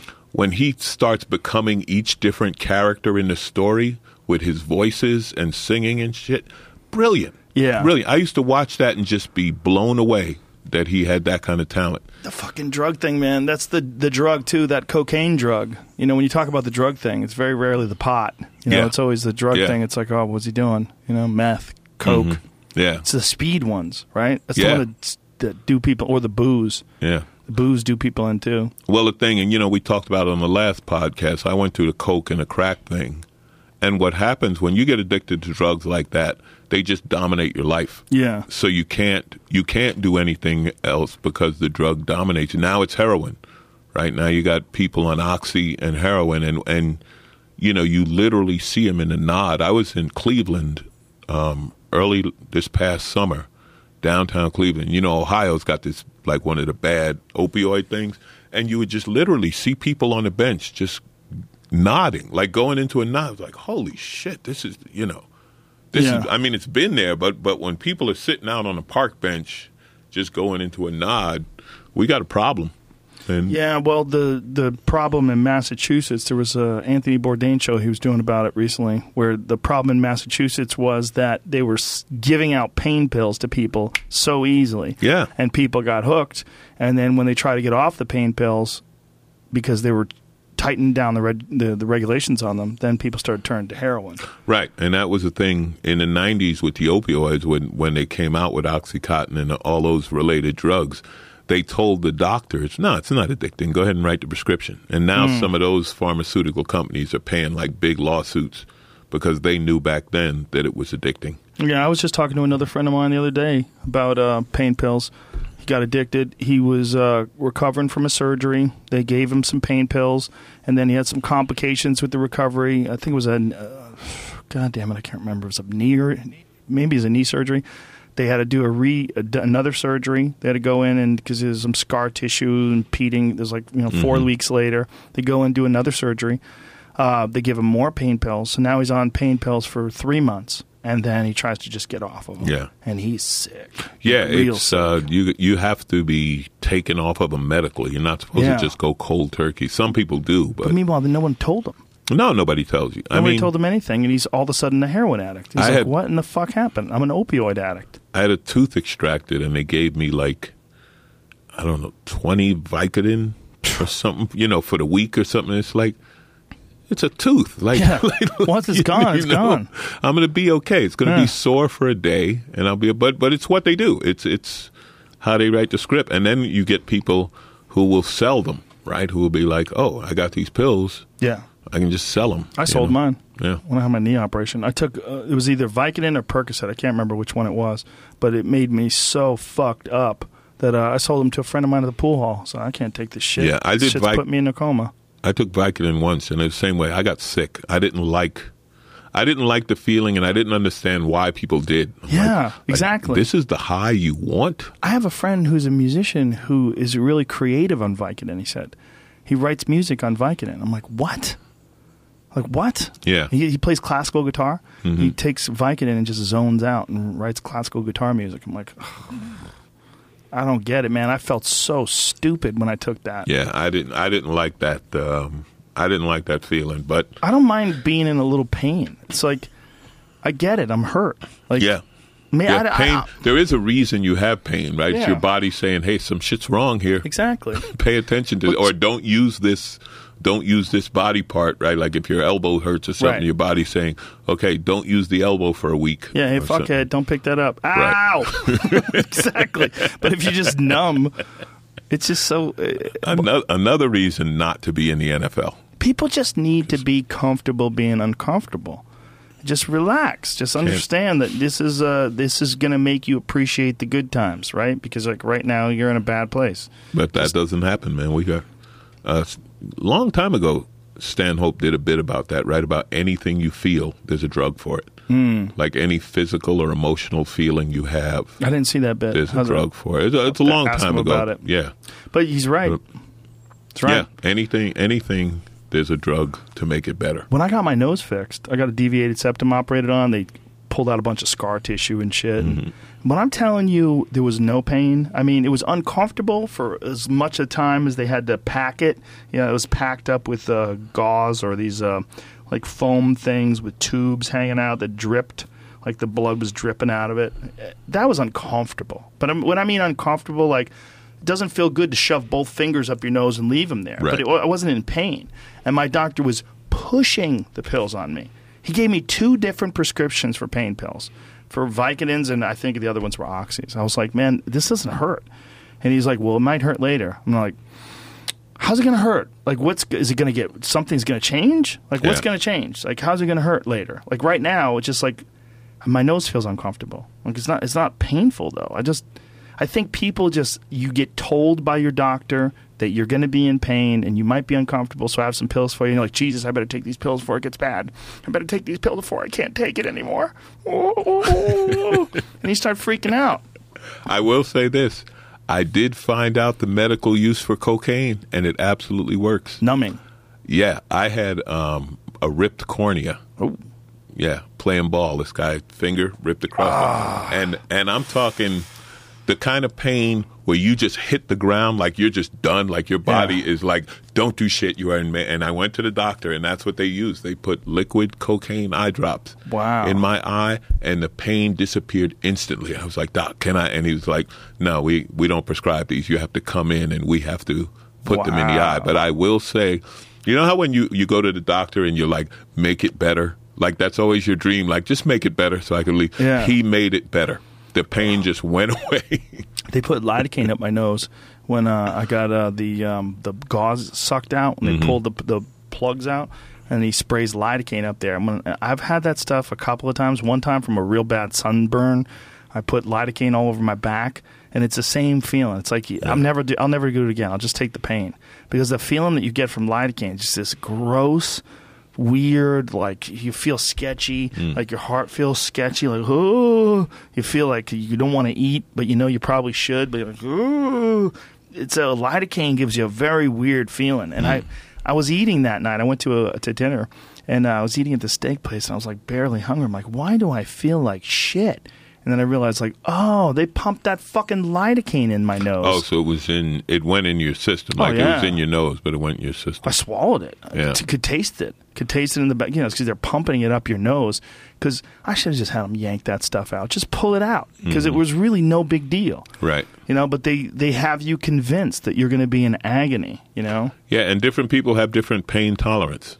Yeah. You know, some people are pussies. Yeah. Yeah, some people can, and then others can take it. Well, that's the thing about jiu-jitsu. Like doing jiu-jitsu for 20 plus years or whatever I've done, you're always in pain. You just get used to compartmentalizing. Like, oh, my arm's fucked up. Just accept it and deal with it. Because if you took a pain pill every time you were injured from jiu-jitsu, like, you'd be on them all the time. You're a junkie. Yeah. You're going to be a junkie, you know? That's why I avoid jiu-jitsu. Good. Good move. Good call. Stay on those motorcycles. When I used to play basketball all the time, though, that's the way it was. It was like my knees always hurt. Yeah, or I would something. Imagine. Yeah, something, you know. And the funniest one, we were in this basketball league, and everyone on my team was like mid-30s, you know, 32, 35, whatever. And we were playing these kids. These kids were like 19, 20. And we walked into the gym, and they got right on the court. they're running, and our whole team is sitting there. You're wrapping shit up with tape. Right. You're rubbing Bengay or some whatever ointment you got. Like, our whole team is on the bench just warming up, like rubbing and wrapping, looking at them like, well, we beat them. You know, we were veterans. We know what we were doing. But it was such an obvious thing at the beginning, like, yeah, fellas, we're getting old. And now all of those guys I used to play ball with all play golf. Like that's the retired sport. Yeah, it's like, yeah, man, play some golf. Well, playing ball on hard concrete, too, like those hard surfaces, that shit has got to be terrible for you. All the stop and start and bouncing around. And well, doctors will tell you the knees aren't made for sports, you know, especially not running and jumping sports. But when you're a kid, nobody's going to tell you not to play ball. Right. You know what I mean? It's funny to me when I'm watching college basketball and they're like, these guys are tired. I'm like, no, they're not. They're 19 and they're playing basketball. If they weren't here, you know where they'd be? Playing basketball. Yeah, they like it. They'd be at the gym or they'd be in the park. So, yeah, there are a lot of things. They're not tired right now. They may have lost concentration. They may have this, that, the other, but tired. You're a 19-year-old athlete. You know what kind of shape those guys are in? Yeah. Like, they're not tired. Well, basketball on a hardwood floor seems to be, it have a little give to it. Yeah, it's got right? a little give to it. And That's the shoes. what you need. The shoes are so much better now. I mean, you ever put on a pair of Converse Chuck Taylors? I wear them all the time. Now, imagine running and jumping in those. Well, there's an argument that's better for you because you develop strength in your feet. Like that, what you're dealing with these basketball shoes is essentially like a big rubber cast, and that these rubber casts and all the cushioning and all that jazz actually weakens your feet. I don't buy it. Really? Because I can't. I have this one pair of Nikes. I don't know what they are. They're Air something, but they got the full Air sole, and they're the only shoes I can run in. Right, you today, but you weigh what? 240? Yeah, You're a big fella. 250. Yeah, yeah. But so are they. Make no Right. mistake. These guys are big. These guys are 6'7", 200 plus. All that stomping and everything like that. I guess, like especially you got to consider basketball players are playing how many days a week for how many months a year. I mean, and then in the off season, it's not like they just lay around and get fat. Right. They're working out in the off season. And also you got to look at how much, money is invested in that player. You know what I mean? Right. Like what did Russell Westbrook just sign for $200 and whatever $1 million? You better believe his feet are going to be taken care of. Like whatever shoes he's playing in are going to be the best thing possible for his feet because you got $40 million a year invested in that. When a guy gets a contract like that, do the hoes just start circling like vultures? Oh, no, like, they've been there. Work? They've been there. But how does that work? You get hoes is around way before $200 million. But once that happens, they start thinking, all I need is one sperm to crack the egg, and I'm good. Right? There's a lot of gals out there like that. Back in, what was it, 88, 89, I used to play ball at Valley College all the time, like pickup ball, but it was high level. They were good, I played with guys who had been in like D1, who had played Division I league and stuff like that. The NBA rehab was in Van Nuys, and on weekends they would come to the gym and they'd play ball with us, right? And I got to know a few players. And this one guy told me, and this is in 88, 89, he said, an NBA kid is worth $100,000 a year for 18 years. He said, these chicks poke holes in the condoms. He was like, you can't trust any of them. And that was then. Jesus. With that kind of money. That was back when, $5 million was a huge contract, right? That, so you can only imagine now. $100,000 a year seems fairly inexpensive. Well, but take care of a child. But again, in '89, this was back in '89. So now that $100,000 is probably $500,000. Probably right. And you look, I think the average salary in the NBA, including the guys on the bench, is like $2.3 million. Isn't that funny too? Because like when you think about like say the average person makes like what $70,000, $60,000 a year. Is that minimum wage? I mean, not minimum wage. Middle class was middle class like 60, 70. Here like in California, it is. Yeah. I think across America, I think it's like 40 something. So, but the idea that this baby would live like that is like no. Yeah. Like even though the guy doesn't even know the kid, right? And she's taking care of it, doesn't even know her. Like if he has to pay child support, like you're paying child support like lavish. Yeah. Lavish. Yeah. You can't like the average person. Like if the average family is existing off of $50,000 to $70,000 a year, but this woman wants $500,000 for this kid. super baby. Yeah. It's fascinating, right? Yeah. It's like we have these weird rules. Like, right. Well, wait a minute.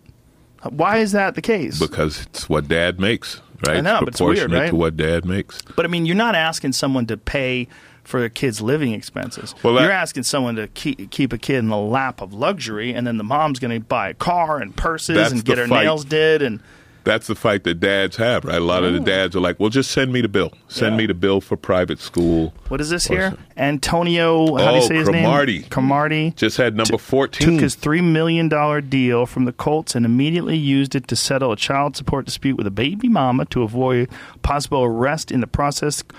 Cromartie was delinquent on child support payments to Rosamita Pierre, sounds like a lovely lady, the mother of Alonzo, his oldest child, a.k.a. number one of 13 kids. He's got 14 now. 14. He's up to 14. Well, he was ordered to pay her $4,000 per month. That's not that bad. That's actually reasonable. Now multiply that by 14. That's a lot. He got his tubes tied, too, last year, and still had a kid. Damn, that's some powerful sperm. Yeah. Let me see what he looks like. Scroll up. He's like, what the fuck? Yep. Yep. Which is why, when you get to Kaepernick and the boycott of football and some people are mad at the players for playing, it's like, that's why you got to play, because you got 14 kids. Kaepernick and the boycott of football is like, what does that have to do with child support? Meaning that the idea of black people boycotting football and then people saying, like, why do the players play? Like, screw them. But every black player in the NFL just refused to play. And It's like, no, that ain't going to happen. They need their paychecks. This whole national anthem thing along with football is very weird. It's like football players should be playing football. UFC fighters don't have to fucking stand there with their hand over their heart to show allegiance and to show, you're basically asking someone to be domesticated. Right. And you're asking them to follow the rules. The truth has come out, like, players didn't do it until, like, what was it, 10 years ago. or something like that, when the government started paying the NFL to have them do it. Exactly. That whole thing is... It's weird, man. It's weird because the whole thing, you're asking them to be, they have to give in. You're asking them to follow the rule.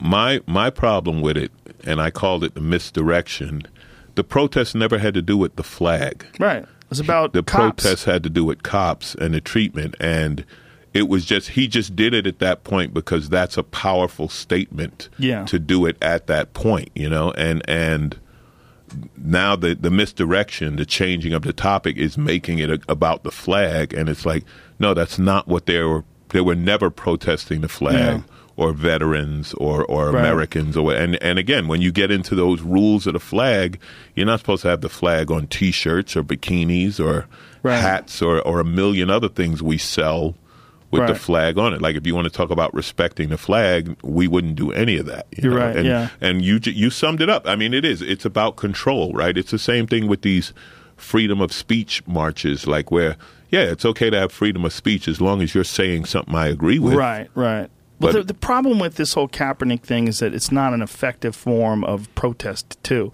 because it's getting people pissed off for the wrong reasons, right? Well, it's getting people thinking that you're protesting America itself. And they're like, why don't you fucking move to Canada? People start getting crazy about it. But to say what he's trying to do, or what he was trying to do, was protest all these unarmed people getting shot by cops. So he takes a knee for that. But the national anthem doesn't have shit to do with those cops. Right.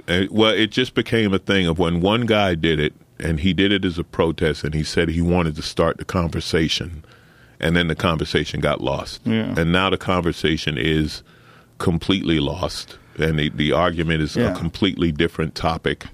And, but what you said, control is definitely part of it. Same thing with the universities, right, with free speech on the universities. Yeah. And, when you look at a school like Berkeley had a reasonable argument. It's like, look, when we bring one of these radical speakers here and it costs $1 million for security, who's going to pay that? It's like if you're going to pay it, fine, we'll let you talk. But if nobody's going to pay the $1 million for security, then we can't have these radical speakers here. Well, sort of. The problem with that article is they've had those speakers there forever. And then when they started having these Antifa protests, and they also started supporting these Antifa protests, that's a big issue. Well, they stopped having cops go after the Antifa people, and the Berkeley, the chief of police was literally telling people, the mayor was telling the police to stand down and let these people protest. And not just protest. They were being very violent and attacking things, and you're setting up a reaction-action event. Right. So if you have something like that where people are breaking windows and lighting things on fire or doing whatever they're doing, you're going to have people that say, fuck those people. We're going to meet there, and we're going to protest the anti-protest people. And then next thing you know, you've got a real issue on your hands. Well, but that's the point. That's where we're at now, where everything has to be that big an issue.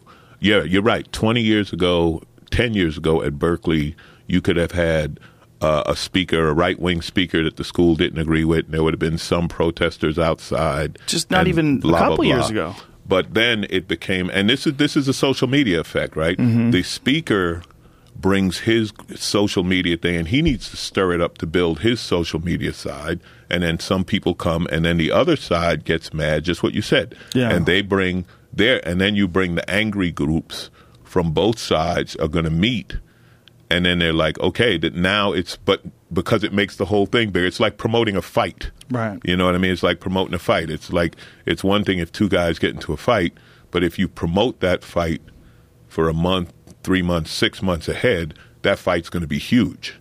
And this is the same thing. They're these speakers, the protest is part of the publicity. Right. So... Well, there's speakers, and then there's people that are provocateurs, right? Like, Milo Yiannopoulos. Right, that's a better term. He's a provocateur. I shouldn't say speakers. I should say provocateurs. Whereas Ben Shapiro is a speaker. Mm-hmm. Ben Shapiro is an intellectual, and he's a guy who's got some very solid arguments, whether you agree with him or not. He's got some real facts to go with his arguments. And he's a Jew and he wears a yarmulke, and people are calling him a Nazi. Mm-hmm. It's like this whole punch Nazi thing, right. And just the arguments are getting so blurry, and it's just like we were talking about before when it comes to gun control. It's teams. I'm on team left wing. I support Antifa. Yeah. I'm on team right wing. I support the conservatives and POTUS. Like the people that are calling Trump POTUS. You're defaming POTUS. Like whoa! It's fucking Trump. It's Donald Trump. I mean, if there's ever an argument, this is ridiculous. The fucking guy who was the host of The Apprentice is now the guy you're calling POTUS. Joe. You're disrespecting the White House. Disrespecting POTUS. I mean, it's like literally like the Pope. It gets to this almost like papal situation, right? And again, these are the same people who said the exact same thing about Barack Obama. Yeah. Last year, right? But the president has never been disgraced or insulted like really. They insulted Obama when he wore a tan suit. We played that a couple of weeks ago. They lost their minds when Obama wore a tan suit. I was it was a big deal. That was the end of America. Disrespecting the office with off-color clothing. It's a gang color. That's right. He's gang Sandy. And then Michelle Obama wore a sleeveless dress. And I think that was just, Didn't Alex Jones do something recently saying that Michelle Obama was a man? Like proof that Michelle Obama was a man? What the fuck? He's on some shit today. They'll do all that shit when Michelle ain't in the room. Yeah. Yeah, exactly. It was easy for Donald Trump to call pro football players sons of bitches from Huntsville, Alabama. Yeah. Let's try it on the sideline with a few of them standing next to you. Sons of bitches. Yeah, fire those sons of bitches. You're fired. They shouldn't have them fucking stand for the national anthem. First of all, if you want to have a national anthem for a game, what are you saying? You're rallying up patriotism at a sporting event. Sporting events are supposed to be entertaining. It's supposed to remove us from all of our daily bullshit. Right. If it's going to be entertaining, be entertaining. Yeah. And sorry, I didn't mean to interrupt. It's okay. They did a thing this past week at the Rams game, like during the national anthem. How many people were in the beer line how many guys were taking a piss. Oh, yeah. How many, you know what I mean? It's not like those guys it's not like everybody stopped. Yeah, take a knee while you're pissing. Yeah, it's not like, it's not like everybody stopped and turned and held their hand over their heart. Yeah. Well, I got my dick in my hand. It's going to be people literally running into the bathroom, beating people's asses for pissing during the national anthem if you tell them they can. It's just, the protest is ineffective, right? Getting on your knees, it just causes too much controversy. And here's the other problem with it. It doesn't stop anything. It doesn't stop cops from doing anything. It doesn't even shed light on it. It points to you, and people start talking about, well, what is it that you're protesting? Well, we're mad at you because you're not standing up for the national anthem. It creates all this noise, and all again, this political noise. That's the part I call the misdirection, because initially when Kaepernick did it, it had some meaning. It had some meaning to him, and it was about starting a conversation. And when it became this bigger thing, like you're talking about, when it became this, you're anti-American, you're anti-troops, or blah, blah, blah, now it's lost its effectiveness. Yeah. Now, you got to do something else, because that doesn't, you're right, it doesn't mean anything anymore. People don't even know, they don't even know why you're doing it, but they hate you for doing it. You know what I mean? There's too many people doing it now, too. Well, why are you doing it? I do it because I hate puppies. Yeah, Who exactly. the fuck is, Exactly. And now everybody's doing it because they're mad at Trump, talking shit about the NFL. Right. So you're getting just giant groups of people doing it now, much more so than before. Yeah, and it's lost its effectiveness, it's lost its importance, and and the players, a lot of the players get caught in the middle, right? Because if you do have a thing where your team says you can't do it, or you're going to be fined, or you're going to whatever. Are they saying that? Yeah, the NBA said that it's against the rules. The NBA? The NBA. But is anybody doing that in the NBA yet? They hadn't started playing. The NBA just started this week in preseason. Right, but and the before NBA it started, in the past, the NBA did things like they've worn "I Can't Breathe" T-shirts for Eric Garner. That's right. Yeah. And they've done things like that. Hands up, don't shoot. NBA players are a bit more sophisticated in their protests, and I think they're also more united. Less head trauma. Yeah. Probably a big part of it. They've also been encouraged, I think, to speak out, whereas I don't know that the NFL players are also encouraged to speak out in public on these topics. I don't know if basketball players are necessarily encouraged to speak out, or the big difference with the NBA, the players are bigger than the team. Right. They're huge stars. Yeah, so you have, like, LeBron is bigger than the Cavaliers. Curry is bigger than the Warriors. When LeBron tweeted, "You bum," at the president, I was like, oh my goodness, like, where are we? Yeah. Where are we going where a fucking superstar pro athlete is tweeting "you bum" at the president of the United States, who happens to be a reality show host? Fuck, man, this is crazy. But theoretically, look, we've elected a reality show host. LeBron could be the president in 20 years. 100% with Vice President Kanye. Vice President Kanye with a fucking Prozac drip. He would have an IV bag dripping right into his arm while he's standing there, like, zoning out, getting chubby. Kim Kardashian is telling him what to do in his ear. Kim Kardashian is the first lady. Whoa, why the hell not? Why the hell not? Melania can barely speak English. That's right. They're talking about immigration, closing the border. Like, what the fuck? Where'd you get her? Where'd you get her?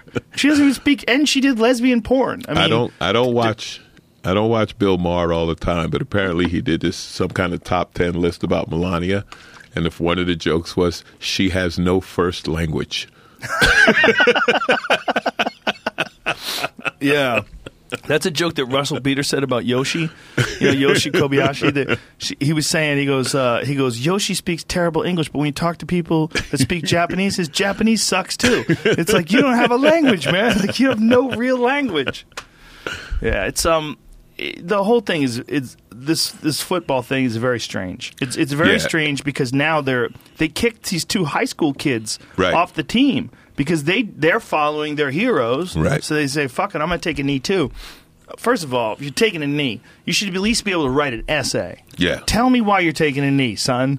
And you got to know the difference between your, Y-O-U-R, and Y-O-U-R-E, and, You also got to be starting. Yes. You know what I mean? Like if the starting quarterback takes a knee, there's a lot more latitude than a second string defensive end. You know what I mean? Like, if trust me, if Aaron Rodgers. If Dak Prescott was taking a knee, this would be a whole different conversation. Well, Colin Kaepernick wasn't a big star player. He was, but he fell off. Do you think he fell off because of the controversy and all the hate? No, I don't know what it was. He had started falling off before that. So that was how he got back into the game? I don't know what it was. I don't know what but one of the arguments is, and it is true, he's a lot better than a lot of quarterbacks who have jobs. See, that was the thing. They said, no, it's not a conspiracy because of the protests, but then they showed the numbers of like various backup quarterbacks who are in the league, and he's better than a lot of them. And then one of the owners, I think it was Baltimore, where the coach wanted him, and the owner was like, nah, I don't want him because of the protests. So it became a thing of where they said he's not blackballed because of the protests, but then it came out, yeah, he was blackballed because of the protests. And again, that's one of those things where, and you know this with any athlete, like your complaints depend on where you are in your career. Sure. Well, Tom Brady even said the president was divisive. Yeah. And when Tom Brady said that, everybody went, oh, Jesus. Right. He's not taking the knee yet, but they're hooking arms. Yeah. Everybody's hooking arms in unity. Because when Trump spoke out against the NFL, now he's aiming at their money. Yeah. When he's telling fans not to go to the games, like those owners love him, but now they're like, whoa, hold the fuck up now. Yeah. That's money out of our pocket. Everybody's saying hold the fuck up now because it is working. DirecTV just offered this gigantic refund for their NFL package. Yeah. Because people are pissed off that people are taking a knee. You're paying to see football, you fucks. Yeah. You're not paying to see people stand with their hand over their heart. Like, what? Here's the solution. Take all that shit out of the game. Yeah. Okay? If you want the players to be compliant and submissive, well, you're asking the wrong thing. Right. You're talking about super athletes, is what is essentially a group combat sport. That's what football is. Yeah. Okay?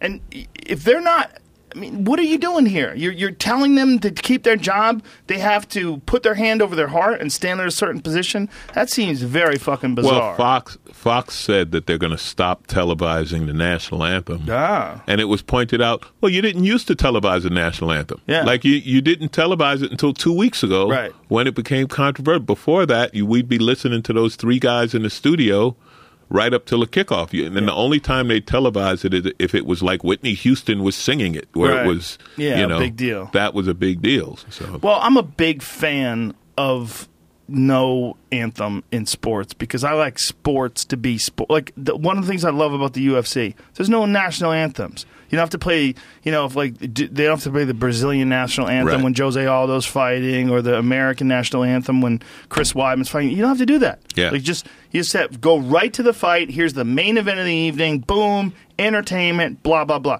And if someone wants to make some sort of a political statement or a stand, they can do that in an interview. Yeah. And then that interview will be judged based on the content of whatever the conversation is. And that's how it should be. This weird sort of way where someone taking a knee is supposed to protest cops shooting people, but it doesn't say that while you're taking the knee. You're taking the knee during the anthem. The anthem is supposed to be all of us. It's supposed to be America. Yeah, but whole again, group as a team, like the United States of America, not, the Seahawks versus the Dolphins. Put all that aside for a second. We're all in this together. That's the idea. I understand why he did it, and I understand why he did it then, because it was the way to call attention to it. But now that's lost. But you know what the national anthem has been historically? Get to your seat. The game's about to start. Mm-hmm. That's all it was. Yeah. It was like the what's the last word in the last two words of the national anthem? Play ball. Yeah. Like that's literally, that's what we thought was part of the song, because that's what you heard right at the end. The umpire yelled play ball and the game started, So I understood what Kaepernick did, but now it's done. And now it's been compromised and changed, and the arguments changed, and it's, and he's still not playing. People are using the land of the free to shake their dick as they're trying to get it out. Like, get down there for the game. In the land of the free. What is this? This just came out now this afternoon, maybe even within the hour, that 1,200 players' personal data has been exposed in a leak by hackers in the NFL, including Colin Kaepernick's data. What kind of data? Personal information. off of a server from the NFLPA. Oh, the Players Association. Now, was NFL. that a hack there, or did they just have Experian or Equifax or whatever the hell it was? Right. It's a little different. So they had a Bitcoin ransom. They were trying to say they would get rid of this leak, but it is now coming out. Only $428. That's all they asked at the time. How crazy is that, though? Give them $428. I know someone that happened to that Bitcoin hack. Really? Yeah. I was just talking to her this weekend. She has an accounting company, and apparently these hackers take control of your database, and they have an encryption key, and you have to pay them in Bitcoin to get the encryption key to get back your own data. Yeah, there's a giant group of people from other countries that engage in this, and they target large businesses and people that will be willing to pay. Yeah, it's like an extortion thing. Yeah, very weird. Well, right? See, now you have something to lose. You know. Me, if you want to hold my 428 followers hostage, go ahead. I'll just start another website. Do you think Colin Kaepernick gets confronted by the suits? Do you think they sit him down and go, "Hey, man, you got to stop doing this. This is fucking up everybody"? And I think they did last year. They did last year. Where do you think this goes? Because my question is, like, when the more Trump tweets about this, ratings down, NFL bad, sad, he tweets that, and all the Trumpettes go along with it, and then they start boycotting people. I see all these fucking tweets, boycott the NFL and all this crazy thing. And you know where it goes? It goes nowhere because we have no attention span as a nation. But it's going to have to stop or continue. But again, this is the thing. We just had this mass shooting. Right. So the attention now will be on the NRA and, guns and so on. You know what I mean? And the NFL will be on the back burner. Like we have, in the past month, 6 weeks, Confederate statues, right? Yeah. Hurricanes. Charlottesville. The NFL. Now it's a mass shooting. You know what I mean? We have no attention span as a nation, so it will just go away. And in another month, people will be watching football. There'll be something else. Yeah. Because there's always the latest big story, and then that's I haven't heard a thing about a Confederate statue in the last 2 weeks of them getting knocked down, of them getting put back up. Yeah. Or whatever. You know what I mean? It's true. Right, wrong, or indifferent, America has zero attention span. Yeah, did you see what that fucking lady from CBS, that top executive, she was like a vice president at CBS, some huge position. She went on Facebook saying she didn't feel bad for the people that got shot in Vegas because they were Republicans. They were likely Republicans. She's talking about hundreds of people that got shot for going to a country music concert. Like, the fact that she just made this blanket statement, she thought they were likely Republicans because they were at a country music concert? The thing about that, this is the thing about freedom of speech that people forget. You have freedom of speech, but there's consequences. Right. It's not freedom of speech without consequence. So she can say that, and then if CBS fires her the next day, it's like, well, you shouldn't have said that shit. You should have kept it to yourself. Or you should have told your friends at the cocktail party, but the minute you made that public statement, we don't want to be associated with you. But it's what we were talking about earlier, this team thing, that someone could be so ideologically isolated. They're so locked into this liberal bubble that they think it's okay to say something like that it's okay for mass murder to exist, and you don't feel bad for those those people you don't agree with them politically. They don't share your team ideology. I mean, what is her name, this lady? Oh, I had it. It's fucking insane. Yeah, this woman level. She was a very high-level executive. This isn't like some crazy person. I think the key word in your sentences was. Yeah. Well, she's fucked now. I mean, she's likely fucked forever. I mean, this is not something that people forget. She was a vice president of business affairs. Oh, no. Vice president of business affairs. Yeah, Haley Giftman Gold wrote on her Facebook page she was not sympathetic to victims of the shootings because she claimed most country music fans are Republicans. Wow. She wrote that if they wouldn't do anything when children were murdered, I have no hope that Repugs will ever do the right thing. I am actually not even sympathetic because country music fans are often Republican gun toters. Holy shit. Well, you got the right to say it, and you got the right to lose your job. Not even sympathetic is such a... I mean, that could have been your sister, your mom, exactly. your daughter, someone's little kid. I mean, that was a country music thing, right? There was a lot of family-type folks that are there. Country music events, man, I don't know what time of night that it all went down, but how old were the people I don't know, there? Like 10... I saw a kid in the video, one of those videos. Yeah. I mean, sure, there's kids at country music things. What I said was, had it been a rap concert, they would have blamed the artists. Not if a white guy did it. There would have been some serious calls of horrific racism. It's just lucky that a white guy was shooting white people. Because and again, you know, it's the reason I laugh, because like that's how horrific we become as a society. Yeah. That's the statement. Like, you know what I mean? Like, yeah, well, it was a white guy shooting white people, so we couldn't twist the race into, you know what I mean? That's what I like saw today about someone was writing about white privilege. Right. We're so we're insane. We're insane that is the issue with something like this, you know. But it's true. I mean, what you're saying is true. But we've reached that level of insanity that statement is true. Imagine how freaked out people would be if that was a Muslim that did this. Oh, it'd be war. It would be war. It would be war in 100%. The streets. Yeah. And actually, like, no Muslim would be safe in America. I mean, are we going to have war on white dudes with guns? No. I mean, there was white dudes with guns that got shot by a white dude with guns. Right. Everyone must be so conflicted, because a lot of those people that were in the audience, like one of the country music guys actually came out and said that he completely switched his stance on gun rights. He said, I've been a Second Amendment advocate my entire life. He goes, I have concealed carry permits. There's people that with concealed carry permits that were on my staff. Yeah, guitarist in Las Vegas Control changed his mind on gun control. What is his name? Caleb Keeter.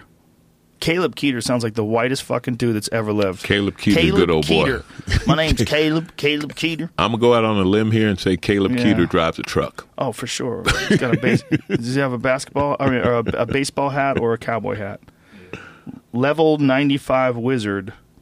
Guitarist for the, what is that?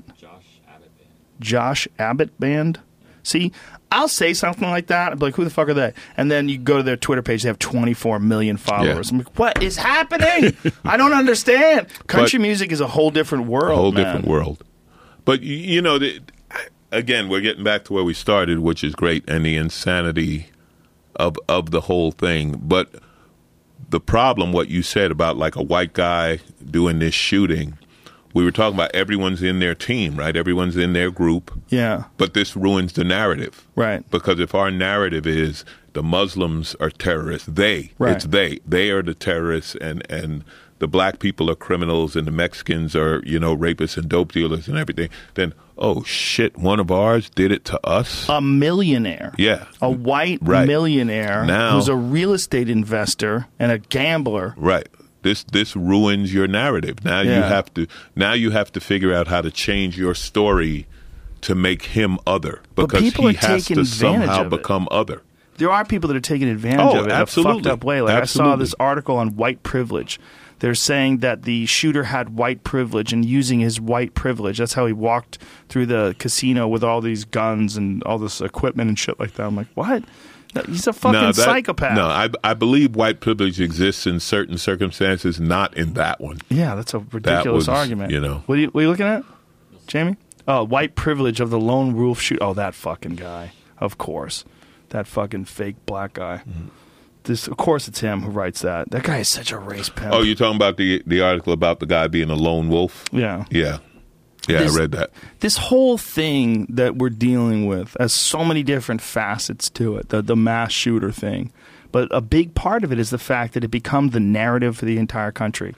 It becomes a huge part of what everybody's talking about. And these people that have, for whatever reason, they have this need to be a guy who gets paid attention to. And this gets back to your point about mental health. Yeah. And our mental health as a nation, that the mass shooter is a thing. Yeah.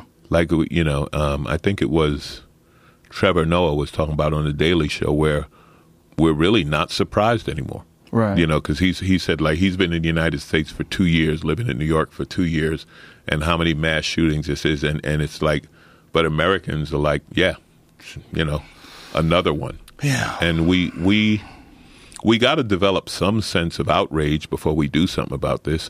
Or, like the Onion article was talking about, we just like, well, we'll just hope that it doesn't happen again.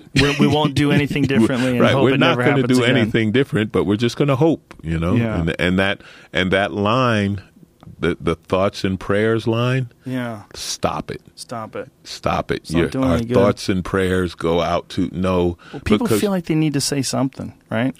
And people do, but if you're in the government, if you're a policymaker, then you do more than just say that. You got to put your balls on the line and step up and do something.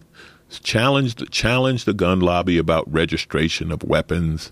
It was easier for them to challenge the hotel lobby about security in hotels than to challenge the gun lobby about registration of weapons. But here's the thing about the registration of weapons. This guy had these weapons illegally. I mean, these are still, like, at the end of the day, you're talking about a criminal possessing criminal weapons. Same thing as Sandy Hook. He got access to those Sandy illegally. Hook, he got them from his mom, who got them legally. Right. But he got them illegally. And but you can still make it, like you said, if you made it more difficult, if you had to take a class, if you had to register. If your shit had to be in a safe. There'd be a percentage that didn't have them. Yeah, I mean, your shit should be locked up. I mean, it's just, I just don't know. But what's interesting, too, is that Trump used to be a Democrat. He was a Democrat forever. Trump's a publicity guy. Yeah. You know what I mean? And he's, this goes back to Sarah Palin, right? Like, I never liked Sarah Palin or agreed with Sarah Palin, but I respected Sarah Palin's ability to manipulate the media. Sarah Palin knew how to keep her name in the news. Kim Kardashian's another one. Like, you may not like Kim Kardashian, but guess what? You know who she is. Right. You know who she is. We all know who she is. I read somewhere that she is the most famous woman on earth. And I can believe that. And yeah. I had a whole bit about it. I had a whole bit about aliens come down here and try to figure out why that's the most famous woman on earth. Right. And we explained to her by using O.J. Simpson. Yeah. Like, the whole idea is that O.J. Simpson, got out of, like Robert Kardashian was O.J. Simpson's, one of his attorneys. Mm-hmm. I remember that. They all died of cancer. Mm-hmm. That's what's fucked up. Yeah. F. Lee Bailey's the only guy that's alive. Mm-hmm. And he's broke and living in Maine somewhere. Damn. Everybody that got O.J. off was just ostracized. And Johnny Cochran died of cancer. Yeah. Kardashian died of cancer. They all just the fucking hate that came their way. A lot of brothers in jail because Johnny Cochran died. we missed Johnny, Joe. I ain't gonna lie to you, Joe. We missed Johnny. Johnny fucked up. You fucked up with the OJ Johnny case. was good, man. If the glove does not fit, you must have quit. And everybody was like, "What?" There's a lot of ball players doing time saying, "Damn, Johnny."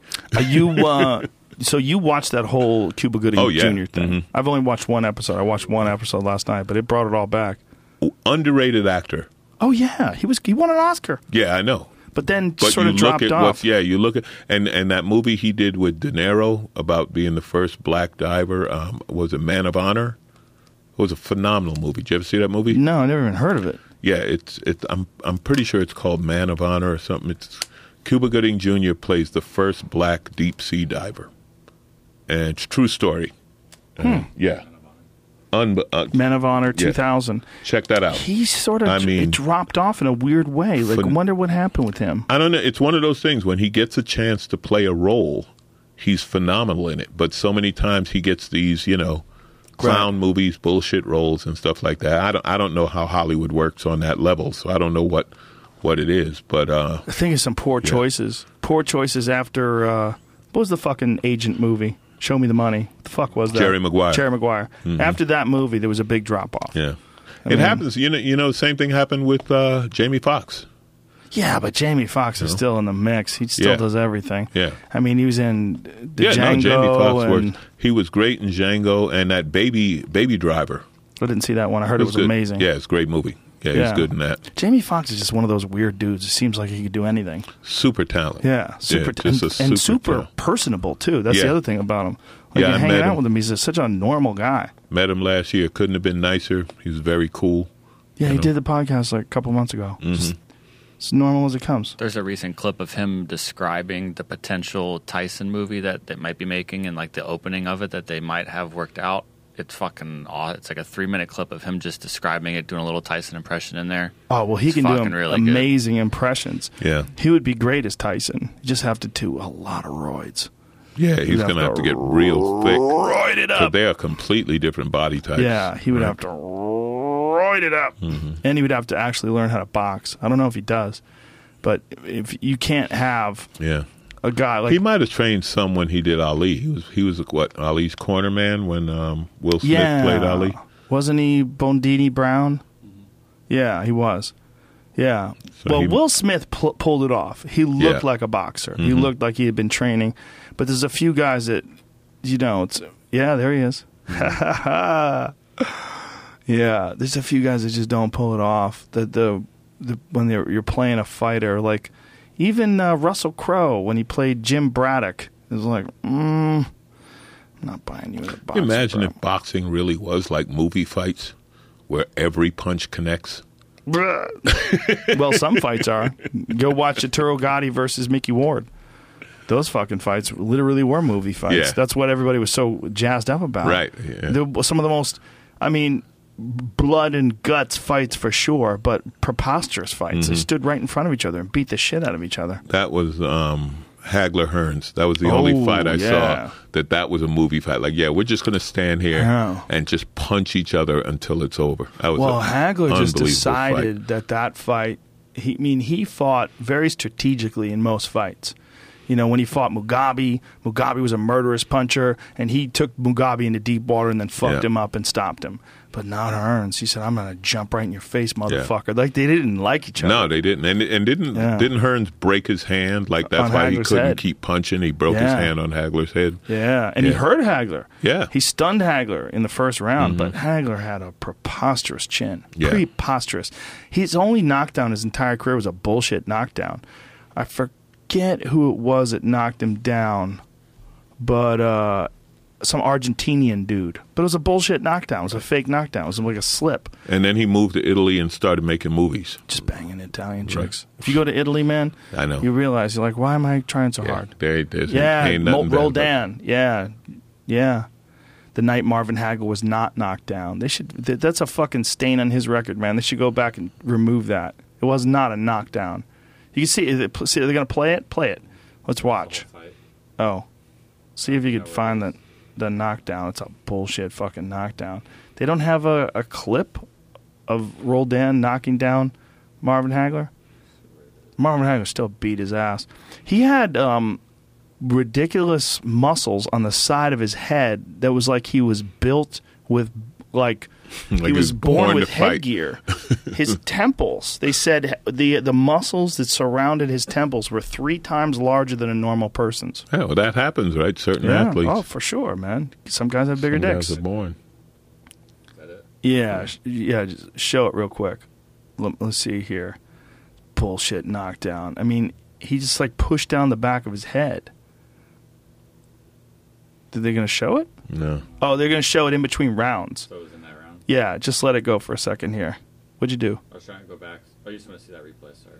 Yeah. Show just in between rounds, they'll show it on the replay. So he went back to his corner. 48 KOs in his 62 fights. And he's one of the few guys that when he lost to Sugar Ray Leonard, he just went, fuck this. Mm-hmm. And I don't think he lost that fight. I've watched that fight a few times. I thought it was a decision for Hagler. Should have been a decision for Hagler. Look at this. See? He's total slipped. Yeah, he slipped. Total slip. He mostly missed the punch. Grazed the top of his head. Grazed the punch. And Hagler slipped. See?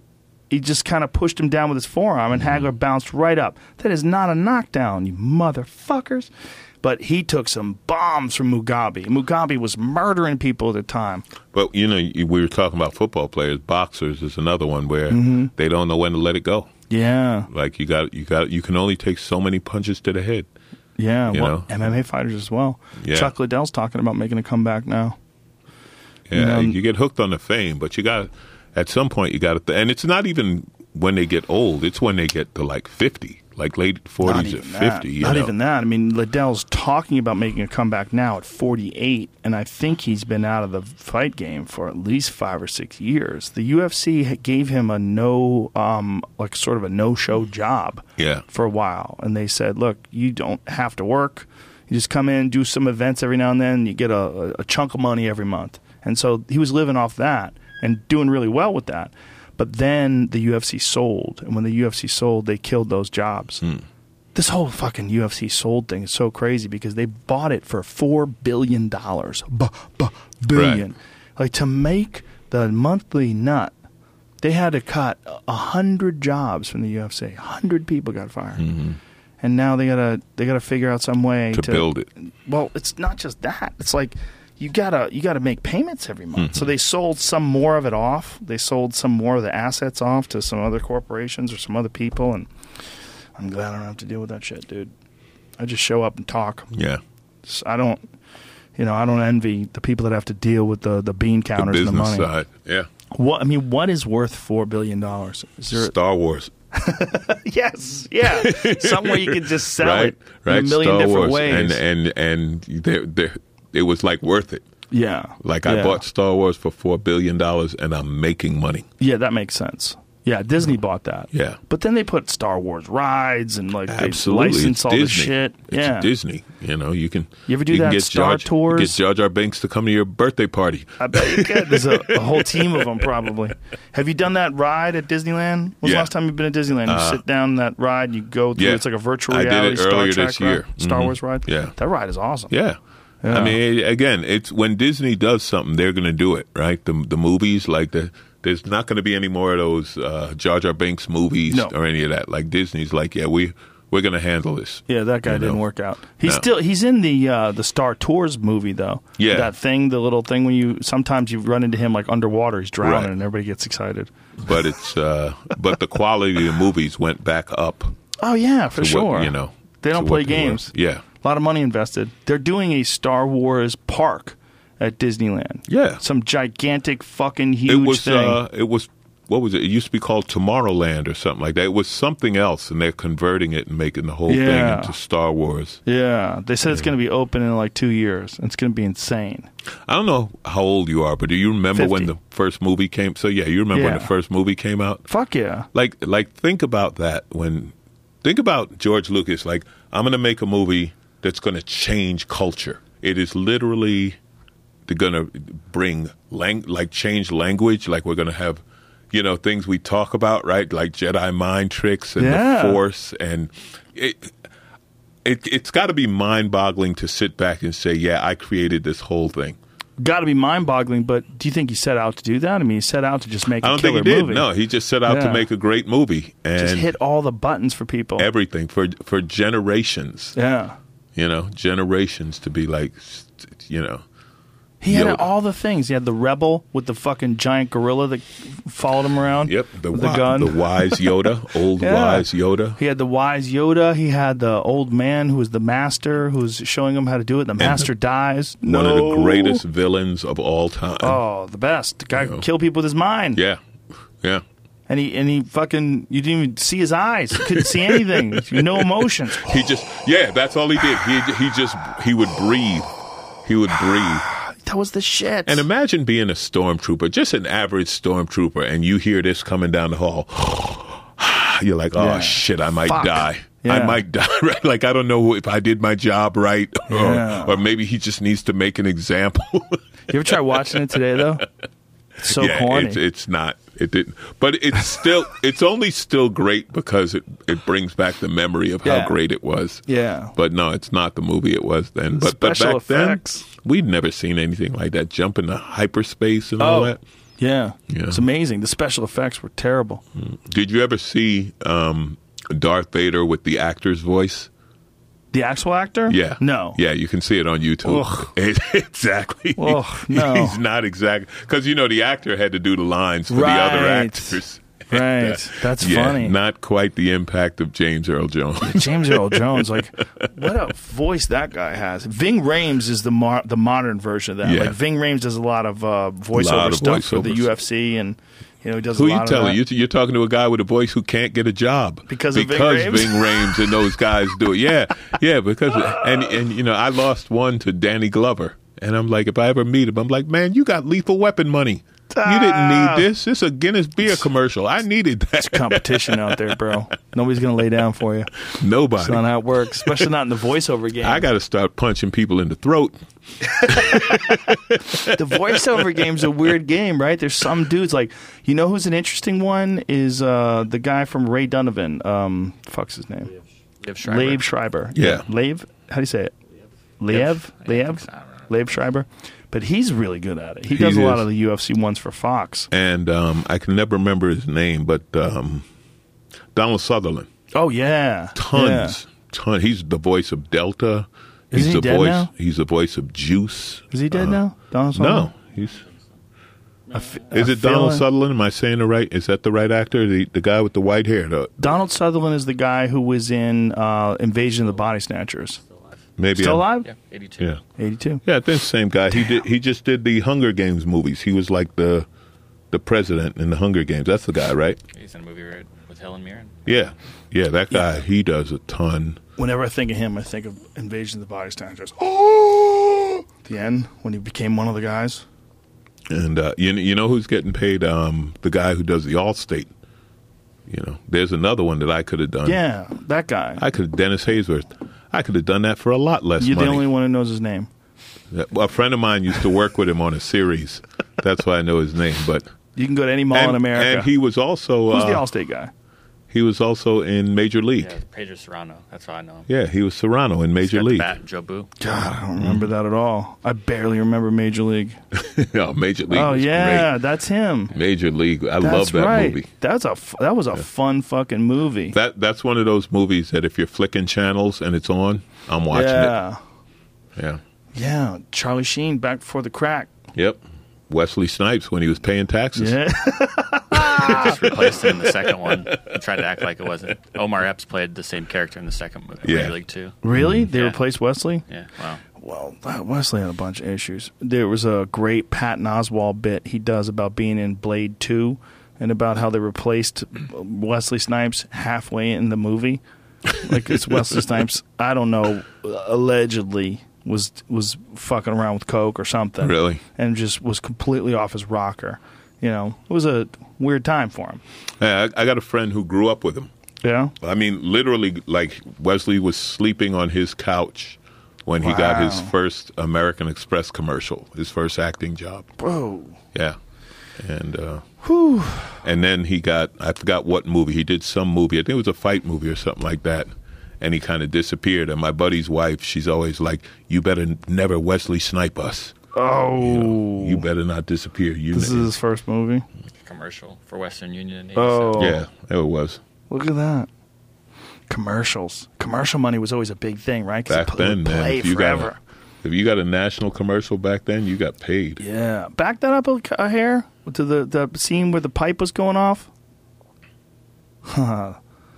God damn. Hilarious. Look at the computer.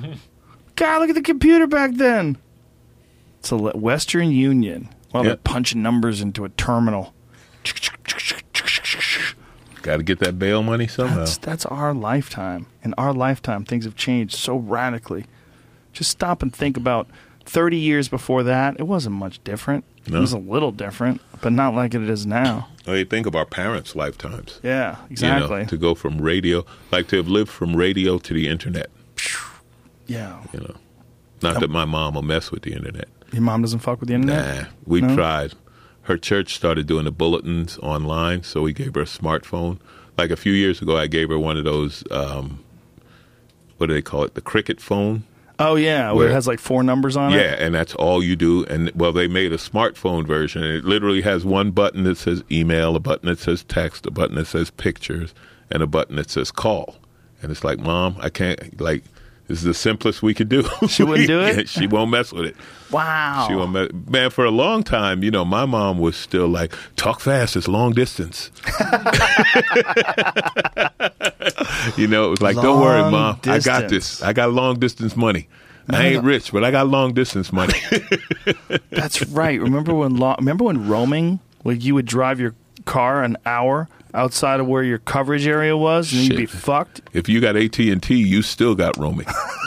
Man, AT&T, they used to just rape me when I traveled. It was ridiculous. Really? Oh, and forget when you went to the festival in Montreal, it's like, listen, I'm going to need my pay plus some AT&T money because I might make a call. If you make one call. Yeah. I know a lot of dudes who used their phone overseas and didn't know, and they got $1,000 bill when they got back home. Yeah. Like $1,000 for phone calls. I know one guy, he used his data. Like he kept using his phone like it was. He had a $3,000 bill when he came back from Montreal. His data was on 24/7 for like 8 days. How could they charge you that much? That is just rude. Well, they cut it in half or something like that, but it was still, unreal. They give you a break. Unreal. So sweet of them. Yeah. But it's interesting that competition has sort of erased that whole roaming thing. Like, because more people were jockeying for a share of the market, right. Verizon, AT&T, T-Mobile, all these different people and players, Sprint, and they just had to make some concessions for competition. Well, the next big test is going to be a $1,000 iPhone, right? Because if people pay it, then that's what phones are going to cost. Well, isn't that new Samsung Galaxy Note 8, isn't that similarly priced? They're both going to be up there. Yeah, they're basically computers. That Note 8 is pretty fucking sweet, man. They're badass, but that's a big jump. That's basically you're doubling the price of a cell phone. Is it? I mean, what are the new ones now? I think new ones now are $500 to $600.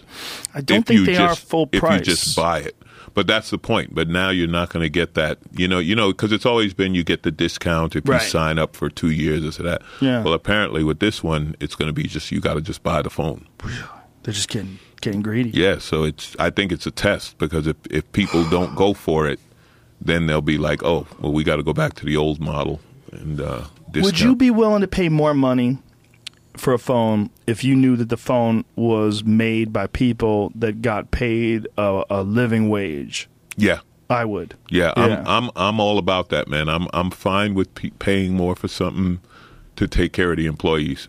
That's the best argument for Made in America. That Made in America argument is like some people look at it as patriotism or nationalism, and I could see that. But there's also the argument if it's made in America, then people have to get paid, like at least a minimum wage. Well, you know who said it, and it's been lost, and I think it's one of his great quotes. Henry Ford. Henry Ford said, "Never forget, you have to pay them enough to buy the cars." That's a smart quote. And they forgot. Henry Ford was a wizard. Yeah. Henry Ford also figured out that you can make fenders out of hemp, and they're far superior to metal. Yeah. There's an old video. You ever see the old video of his first car? No. His first car that he made had fenders made out of hemp, and he's banging it with a hammer, and the hammer's just hemp is. Forget about whatever anybody feels about marijuana. Fucking stoners, they're always trying to push it on us. Just hemp itself as a textile, as a commodity. Hemp, when they use hemp to make things out of, hemp is a very strange fiber. Where if you had a piece of hemp, like the size of this water bottle, is a large water bottle, right? If you had a piece of hemp that was that thick, it would be hard like oak, but light like balsa wood. It's fucking weird. It's similar to bamboo, or... It's similar to bamboo, but stronger, much stronger. It's a very, very strange. The impact is 10 times stronger than steel. Mm-hmm. Hemp plastic panels. Now you go see if you can find the video. It's a crazy video. Yeah, he just because in the video he's banging on this fucking fender with a hammer. Well, it's a crazy video because he had an iPhone to make videos in 1910. No, that shit is... He probably had a dude on a truck filming this with one of those things. Yeah. They probably had to crank it back then, right? Yeah, he had to crank it, yeah. Yeah, he probably did. Like, that's his car. Actually, pretty dope car if you had that today. Drive around that bitch. Let everybody know. Look at this. He's wailing on it with a fucking hammer, and it just bounces off. Mm-hmm. and it's completely sustainable. You can plant it in an area and regenerate it within a year. Whereas if you have the same issue with trees, you try regenerating an area with trees, it takes decades. So is it? Well, I guess it'd be more similar to bamboo than fiberglass. Yes, more similar to bamboo than fiberglass, but superior to both of those things. It's fucking amazing. Fiberglass cracks and breaks. I know. But it's light like fiberglass, but far stronger. I had a Corvette that the fender just cracked and broke off. Oh, I have a Corvette. I have an older one. You got a magnificent one. Yeah, they who made a car recently out of hemp? Lotus. Lotus made a hemp car really recently, and people are hoping that other manufacturers are going to start using this because it's actually safer. It's stronger than fiberglass, safer than fiberglass, and it's like similar in terms of its weight. So that stripe down the middle is exposed. There's photos where you could see it more clearly, Jamie. See if you there it is. So that is what the actual fiber looks like, where it's not painted and sealed, or it's just sealed rather, but not colored. So you can see the fiber. It's incredible stuff, man, and it doesn't fuck with the environment. It's actually good. It's a cleaner process. So why is it not being used? Because it's connected to marijuana. That's the only reason. It's just publicity. Yeah, well, it's just bad publicity. Up until very recently, hemp was illegal to grow in the United States. Now, I know this for a fact because my company on it, we had to buy all of our hemp from Canada. When we sell hemp protein, which is one of the best versions of protein that you can get in plant-based form because it has a full amino acid profile, very easy to digest, and if you get high-quality hemp hearts, like the stuff that we sell, real easy going down. Like, it doesn't fuck with you or give you gas. Like, some people have issues with, like, whey protein if they have any sort of lactose intolerance, and some people just doesn't agree with them. Hemp is very easy to digest. I mean, I take a hemp protein shake, and I'll go to the gym, like, an hour later and have no issues working out pretty hard. Whereas some stuff, it just, ooh, I fucked up eating. But because of all the laws that have been in existence since the 1930s regarding hemp and marijuana, that's one thing that a lot of people don't even realize is the laws were actually put in place to stop hemp as a commodity, not really to stop marijuana. They stopped marijuana to stop hemp. I mean, it was all done by William Randolph Hearst. Right. This fucking asshole in the 1930s ruined things in 2017 with propaganda. Even the term marijuana was never used. Marijuana was a wild Mexican tobacco. The reason why they used the term marijuana is because they could, instead of saying cannabis, which everybody already knew, instead of saying hemp, which everybody already knew, they said, well, there's this drug called marijuana, and these Mexicans and blacks are smoking this drug and raping all the white women. Yeah, that That's was literally in the 13. what they said. Oh, yeah, in the 13, that documentary, they talked about it. Fucking amazing. Same thing with opium and the Chinese from the railroads. Yeah. That, to this day, is why hemp is such a problem in this country. All that bullshit from 1930-something is why we still have issues with it today. So does the hemp protein, do you get high off of it or anything? It doesn't. It's no THC whatsoever. Okay. It's just the fiber from the stalks. Yeah. It's not I'm just from curious because of the me personally. I'm going to try it. Hemp protein is amazing, But I do have to tell you, like CBDs, which are really great for pain and pain medication or pain inflammation, things along those lines. Some people, like Greg Fitzsimmons, says he gets high off of it. And I don't understand that. He said he tries that Charlotte's Web CBD oil, which is full profile hemp oil. He says it gets him high. But he might be crazy. Greg, it's Fitz. Who knows? He's a silly boy. Things react differently to his metabolism. Yeah, but if we were reasonable and intelligent, we would be making a shitload of things with hemp. The fiber is so easy to regenerate. It's so easy to grow. It's totally sustainable. It's healthy. Maybe that'll change. I'm hoping. Maybe that'll change in time. We're slowly waking up and getting rid of those. Well, like you said, the propaganda that created it. Well, another thing is that you can make plastic with it. Yeah. You can make biodegradable hemp plastic. Well, even weed. I mean, we've had legal weed, right? People aren't running the streets raping. I am. But Joe, you might have been. I just smoke pot, and I don't even know who I am. It's like I wake up covered in blood. Yeah. Joe, there's an argument that it wasn't the weed. Yeah, that's what I hear. The idea that, this is the one that's illegal is so fucking crazy. Right. When you can just go to a liquor store, or just, go to a bar, almost anywhere you look. And that's the lobby. I read this crazy article about the weed thing in Vegas. Like, they made a compromise with the liquor lobby that you had to have a liquor distributor license to distribute the marijuana, to literally take it to the dispensaries, and no one got the license, so they couldn't deliver it. I'm sure they figured it out, but initially, like, nobody could deliver it. Yeah. The liquor companies were like, well, why would we deliver it? Like, we don't want to, we want you to drink. Well, they were running into a shortage. It was so chaotic when they first started. Because they couldn't distribute it anywhere. Yeah. It was crazy. Well, they couldn't keep up with the demand either. It was just so insane. Oh, no doubt. No doubt.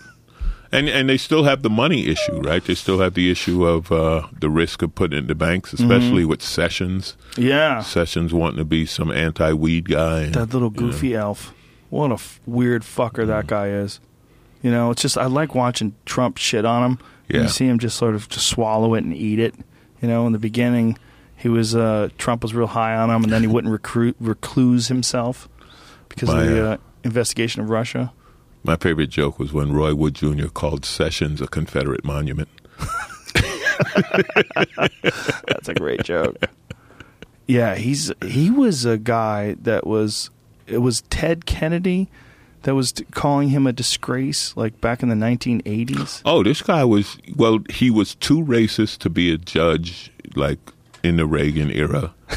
And I mean, literally, like, Congress was like, no, like, you're too far gone. And this guy has a long history of crazy. Yeah. Well, he wants to bring back the Just Say No days. Yeah. Literally said that he wants to bring back the policy of Just Say No and the war on drugs. Yeah, the war on drugs, throwing people in jail forever. Just say no. Like, he's still living in the Nancy Reagan days. Yeah. It's amazing. And that was probably progressive for him.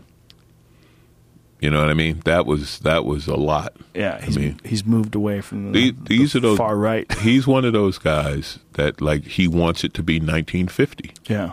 That's his dream. That's when he was kicking ass. He was in high school back then, getting all the ladies. Yep. Things were good. He wants it to be 1950. There were black people were segregated. There were no Mexicans. Like, Mexicans didn't even exist in the 1950s. Ricky Ricardo was the closest thing we had to a Mexican. He was the only Latino in America. And the Jets at West Side Story. Isn't that crazy? Ricky Ricardo, though, was Cuban. Cubans were completely respectable. Yeah. It's like a man from Spain. Mm-hmm. Like, a man from Spain, like, coming over to America would be a Spanish gentleman. Right. It's like there's a difference. Like, when people started looking at Mexicans, it became this different thing. Well, right? Cuba was Vegas. Yeah, it was. Cuba was Vegas. My dad was around in that era when Cuba was where you went on vacation and gambling. And the mob ran it all. Yeah. That must have been weird times, huh? Yeah, that had to be crazy, but they still have the cars from back then. Mm-hmm. And they keep them running with anything. Anything.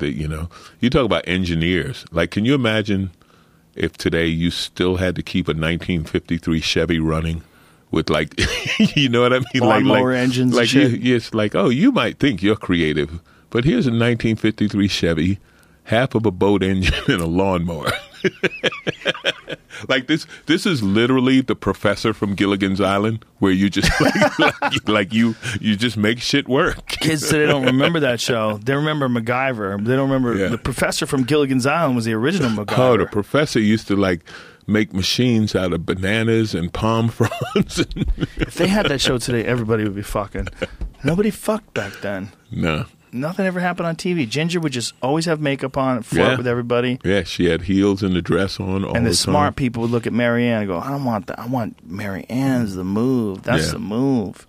You want her. She's like low key. She's probably a freak in bed, but she's like, shh. Keep it. She was probably banging Gilligan. You think so? Yeah.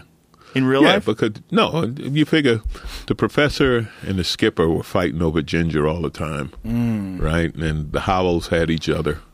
Yeah. So Marianne, she just, slip in and out on Gilligan. What about Skipper? That poor fuck. Skipper just... Bizarre attacks in Havana hit U.S. spy network in Cuba. What is that? I just typed in this. I was looking at recent news, and this is coming out like yesterday. Attacks on U.S. personnel in Havana. What is this? I don't know.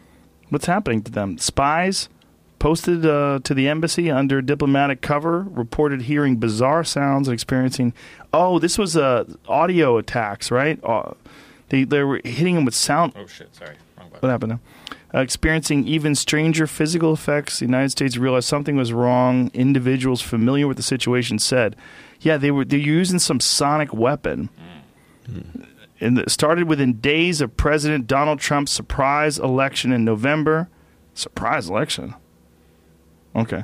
The precise timeline remains unclear, including whether intelligence officers were the first victims hit or merely the first victims to report it. The U.S. has called the situation ongoing.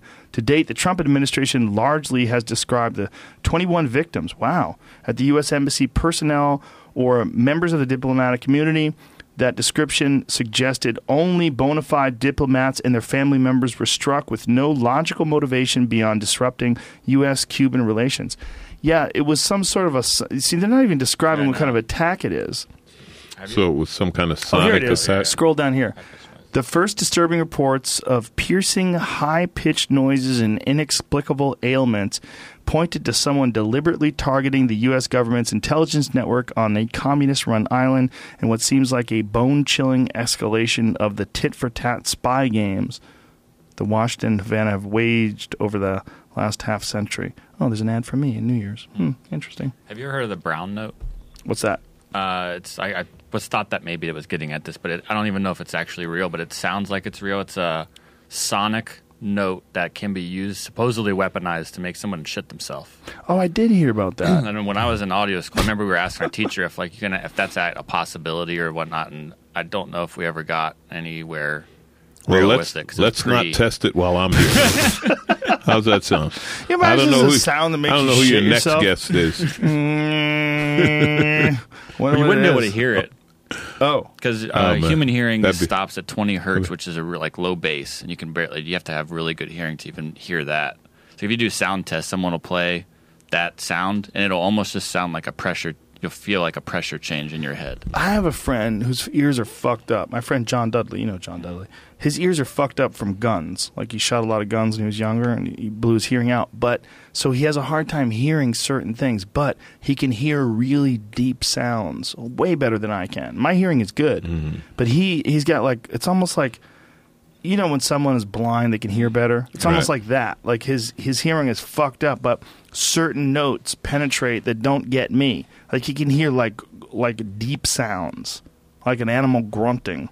And he's like, "You hear that?" I'm like, "No, I don't hear anything."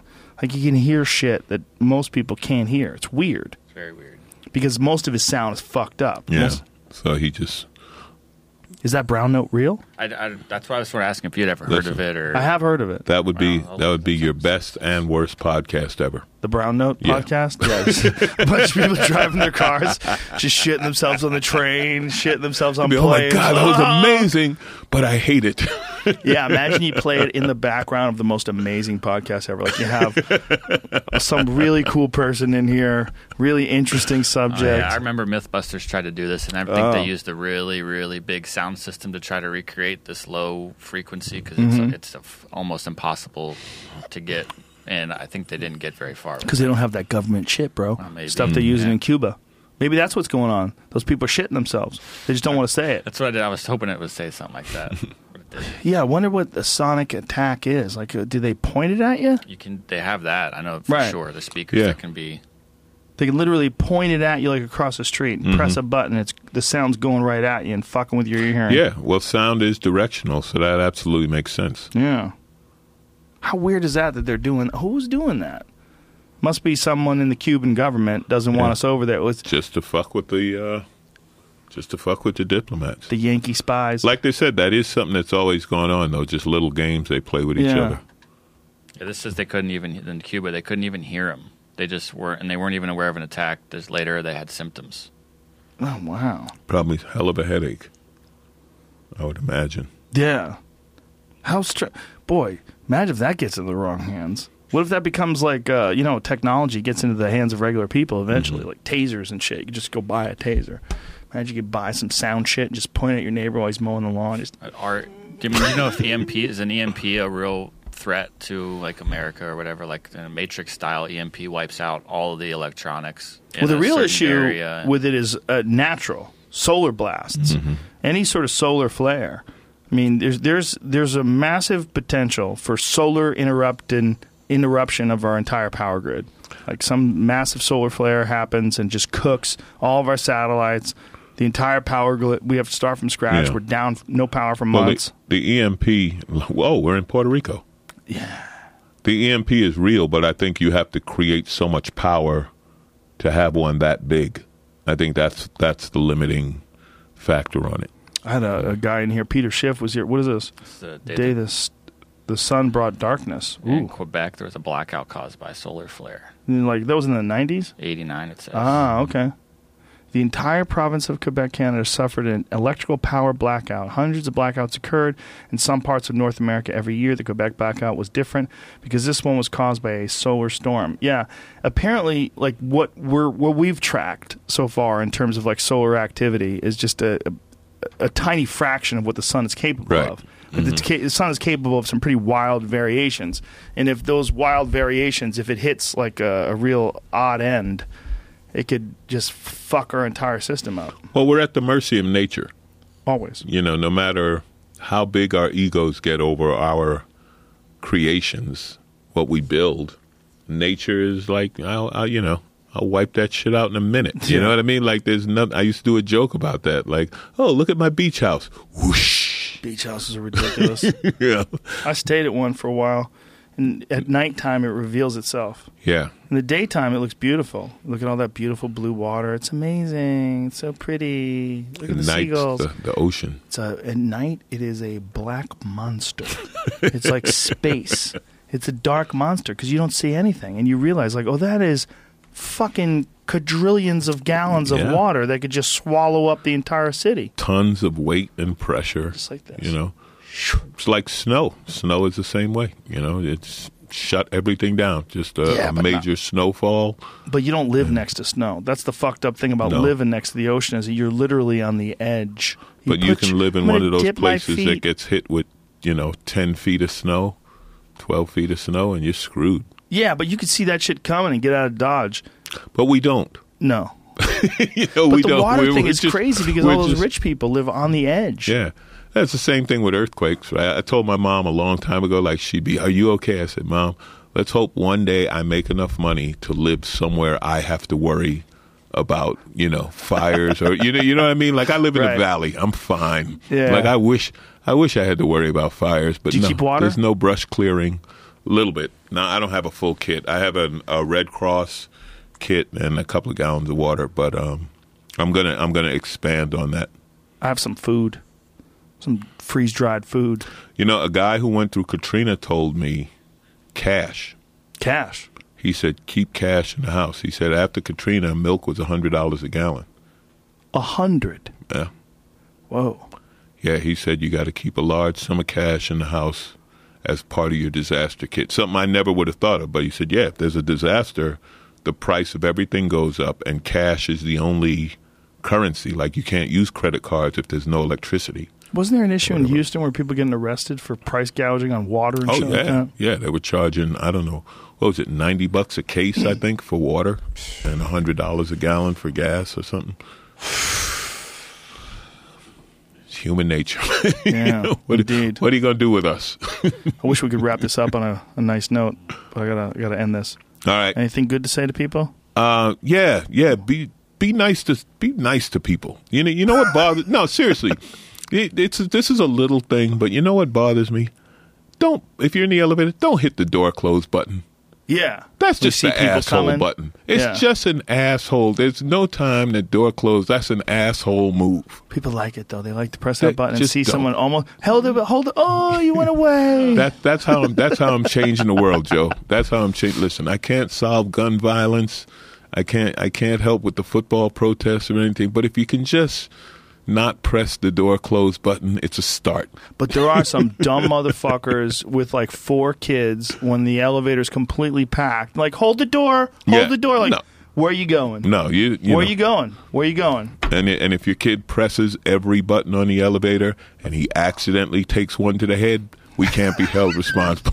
See, I'm not saying that. His head is elbow height. We're just moving. I'm not saying that. He got in the way I'm of just movement. saying, stay away from the door close button. Don't press that door close button, ladies and gentlemen. That's strong advice from Alonzo Bodden. It's the wings of a butterfly that eventually become a hurricane. Exactly. You letting someone in that elevator might change the course of history. Think about it. It's like when Peter Parker let that burglar pass by and it killed his Uncle Ben. Boom. And it turned him into Spider-Man. Exactly. Yeah. All right. Strong words. I like it. Alonzo Bodden, ladies and gentlemen. Thanks, Joe. Thank you, brother. Thank you, ladies and gentlemen, for tuning in, you motherfuckers. Thanks to Squarespace. Get yourself a fucking bitchin' website, ladies and gentlemen. For real. Get off your ass. Do it. It's simple. It's easy. Anyone can do it. Even me. Turn your idea into a badass website with Squarespace. Go to squarespace.com for a free trial. And when you're ready to launch, use the offer code JOE to save 10% off your first purchase of a website or a domain. Thank you also to Stamps.com. Never go to that fucking post office again. Go to Stamps.com, click on the microphone at the top of the homepage, and type in JRE. That's Stamps.com.